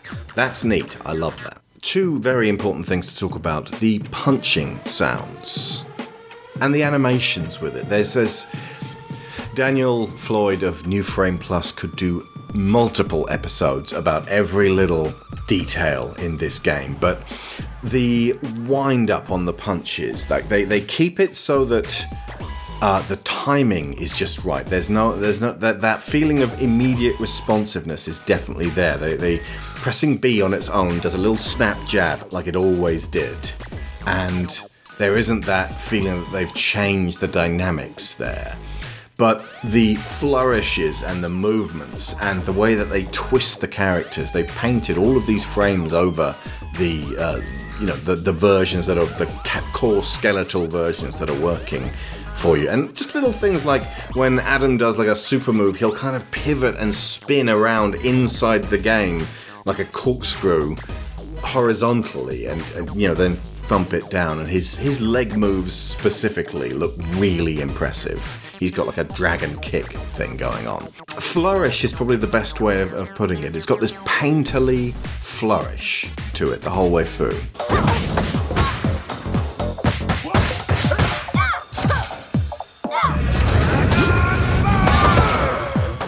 And the lighting, you don't really appreciate it until you start seeing people point it out in various videos. I think the times when I noticed it the most was when the basic 16-bit sprites were brought into the game, because usually they're kind of more of a novelty to play than I definitely want to stick with Axel from Streets of Rage 2 from now on. Especially the Streets of Rage 1 sprites that don't even move. Like, you just stand them still and they're absolutely rigid. Axel nudges his chin with his fist occasionally and Blaze tosses her hair, but otherwise they are locked in place. Really makes you appreciate that little bounce. The full fluidity, evoking Street Fighter 3 of those just extra levels of and in huge amounts of extra frames of detail flowing between these just body movements as they're standing idle. It's real Rumble McSkirmish from Gravity Falls. This is as still as I can stand going on. But when you bring in the old-ass sprites, suddenly you see them beautifully illuminated around the edges, these rim lights that make them feel like they're part of the scene. So even though they're pixelated and indistinct and shouldn't work on that background, they still feel like they're there. And they've also increased the size of them, because otherwise there's a notable size difference between Streets of Rage 1 and 2, Axel and Blaze. When you punch as an Axel from Streets of Rage 1, the enemies will in fact freeze for that little bit longer to accommodate for the Streets of Rage 1 moveset. So the game adapts on the fly to who you're playing as.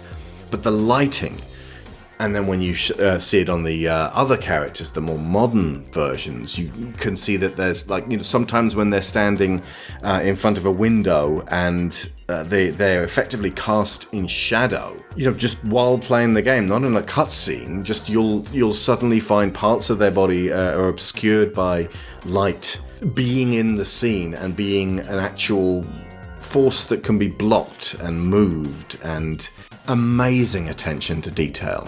And it feels like the game is just simple enough to allow you to appreciate that.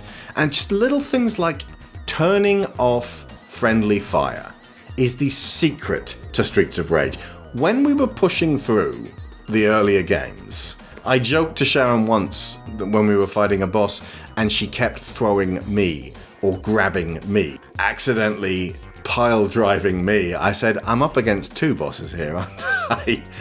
I did it occasionally to Sharon myself as well, but it just felt like we had to stay away from each other in the game. You take off friendly fire, and suddenly you're standing on either side of the boss, just pummeling them on either side, and there's this it's got this incredible rapid rhythm to it, which feels joyful. You no longer endanger each other. You're no longer paranoid of accidentally eating food before someone else because you pressed punch when you should have pressed don't press punch around the apple. Changing the button to just the fourth available button as opposed to just attack means you also don't accidentally pick up a weapon, then accidentally pick up another weapon, then pick up the first weapon again, and then the second weapon which you actually wanted suddenly fades out, and you don't accidentally throw it, and you don't accidentally punch someone when you're trying to pick up food. And I've seen people complain about it and say that it's not instinctual to them to press another button to pick up a weapon or food, and it's like, isn't this so much better though? It is better. Okay. And I think you heard it, folks.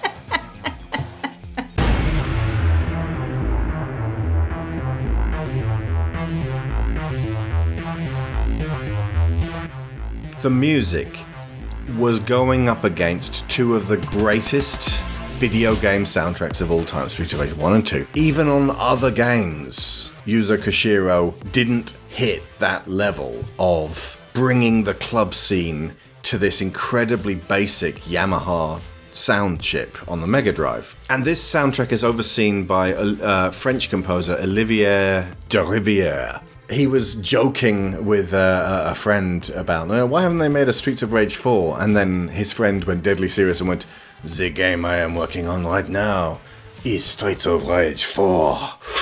Took a long drag on his Gauloise. Rue de la Rage 4. The fact that this guy had, he's fairly young, hadn't ever done something of this level of scrutiny from a fan base before, left him very worried that he wouldn't live up to these expectations. So he made sure that whenever a boss comes in, you get in a guest composer. So, for example, Diva, who's very clearly based on Rihanna, her boss music is composed by Groundislava. The Commissioner, who's very clearly Commissioner Jim Gordon, he smashes his desk and it's absolutely chock full of money. Just the desk is full of money and briefcase is full of money and gold bars. And it's like, oh, so you're the most corrupt. Okay, we can kick your ass now. The composer was XL Middleton. The dominatrix Nora has music composed by Keiji Yamagishi. Estelle, who might be the best new character I've seen added to a series since Chloe in Uncharted. Her music's composed by Harumi Fujita. Barban from the original Streets of Rage 2. Motohiro Kawashima, who composed several tracks on Streets of Rage 2. Including that really industrial expander. When you face Max, and he's mind-controlled, music's by Scattle, who did soundtrack for Hotline Miami and Super Meat Boy. The great Yuzo Koshiro was given free reign to redesign a brand new title theme. The first stage, the streets, they're back. It's just kind of perfect that he sort of, the character select screen, it's a remix of his classic. And it's kind of the gateway to us journeying back to the streets with that first level's first section is by him. It's just called They're Back. And he also composed the Mr. Y and Ms. Y boss fight music. I would have loved more Yuzo Koshiro, but I also love the way that Olivier Derivière has just kind of stepped forward as the young new artist and kind of made this soundtrack not necessarily his own. He's been very generous with getting in guests, but it feels like as a producer, he's really had a fantastic overview of the sound and the slowly building it up from low tempo stuff till by the end of the game everything's much more kind of more industrialized but not difficult to listen to, and it's a bit more frantic until you get to that final island, and then there's that big showdown which can get pretty hectic. And we have cleared the final boss, folks. Just time enough to award bonus credits to our $15 patrons. Thank you very, very much. Aaron de Cluze, Abel Savard, Alejandra Vargas, Alex Brewington, Angus Lee, Benjamin Hoffer, Brian Novak, Cassandra Newman, Chris Finnick, Christopher Wolfe, Kieran Dashler, Connor Kennedy, Dan Mayer, Daniel Salgueiro, Dan Hebner, Dave Hickman, David Shealy, Finbar Nicole, Frankie Pumsey, Greg Downing, Jameis Enright, Jesse Ferguson, Joe Crow, Joel Robinson, Johan Clausen, Joe Gluck, Josh Waster, Kat Essman, Kevin Vai, Lorraine Chisholm, Marty Polmeyer, Matthew A. Siebert, Michael Haskell, my man, Robbie Crow, Sarah Montgomery, Timu Hellas Hayo, Tim Rosensky, Timothy Green, Toby Skills Jungius, Tom Painter, Trey Contreras, and Valencia Burns.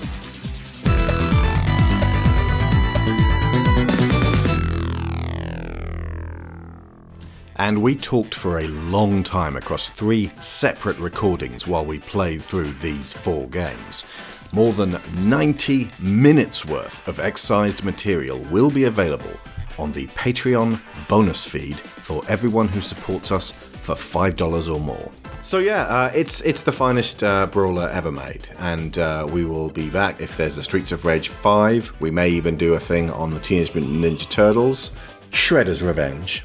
And we will be watching Dotemu and their movements in the future with great interest. And I think we'll end on a medley of music from the whole series. 1 through 4. With very little from 3, correct. But I will play the good songs from 3. Nothing from 3. So I've been Alex Shaw. I've been Sharon Shaw. And School's out.